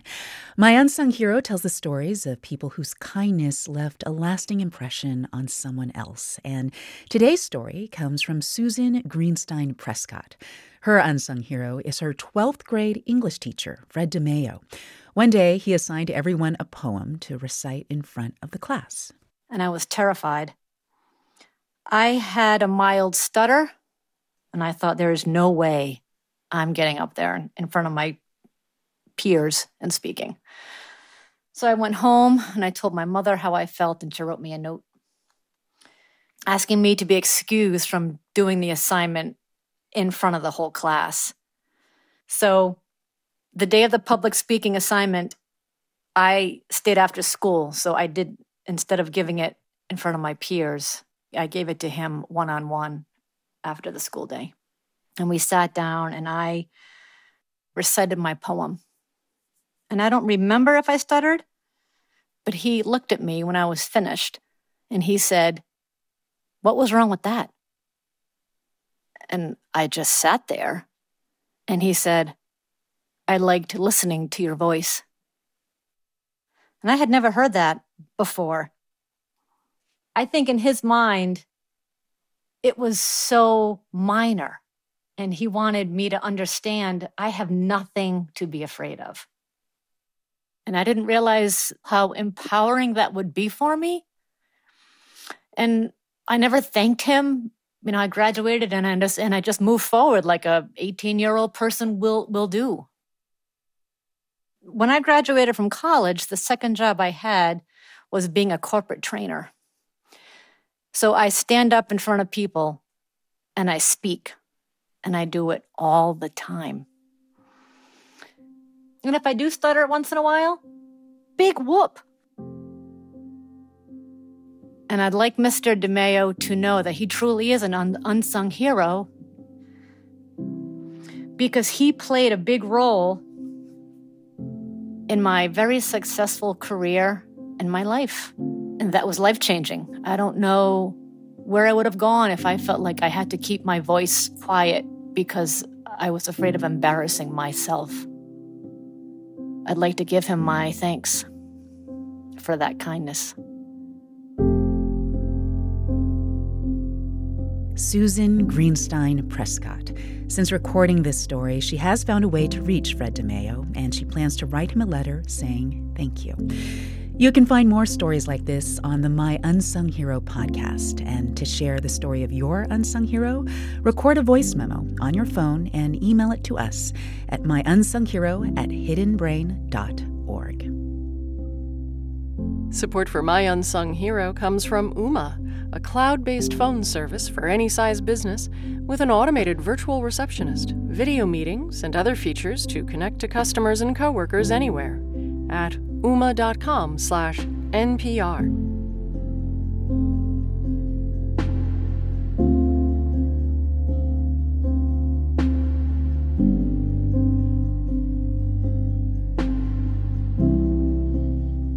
You're listening to All Things Considered from NPR News. We're funded by you, our listeners, and by Waterstone, a new luxury independent and assisted living community with social and wellness programs and fine dining on Watertown Street in Lexington. WaterstoneLexington.com.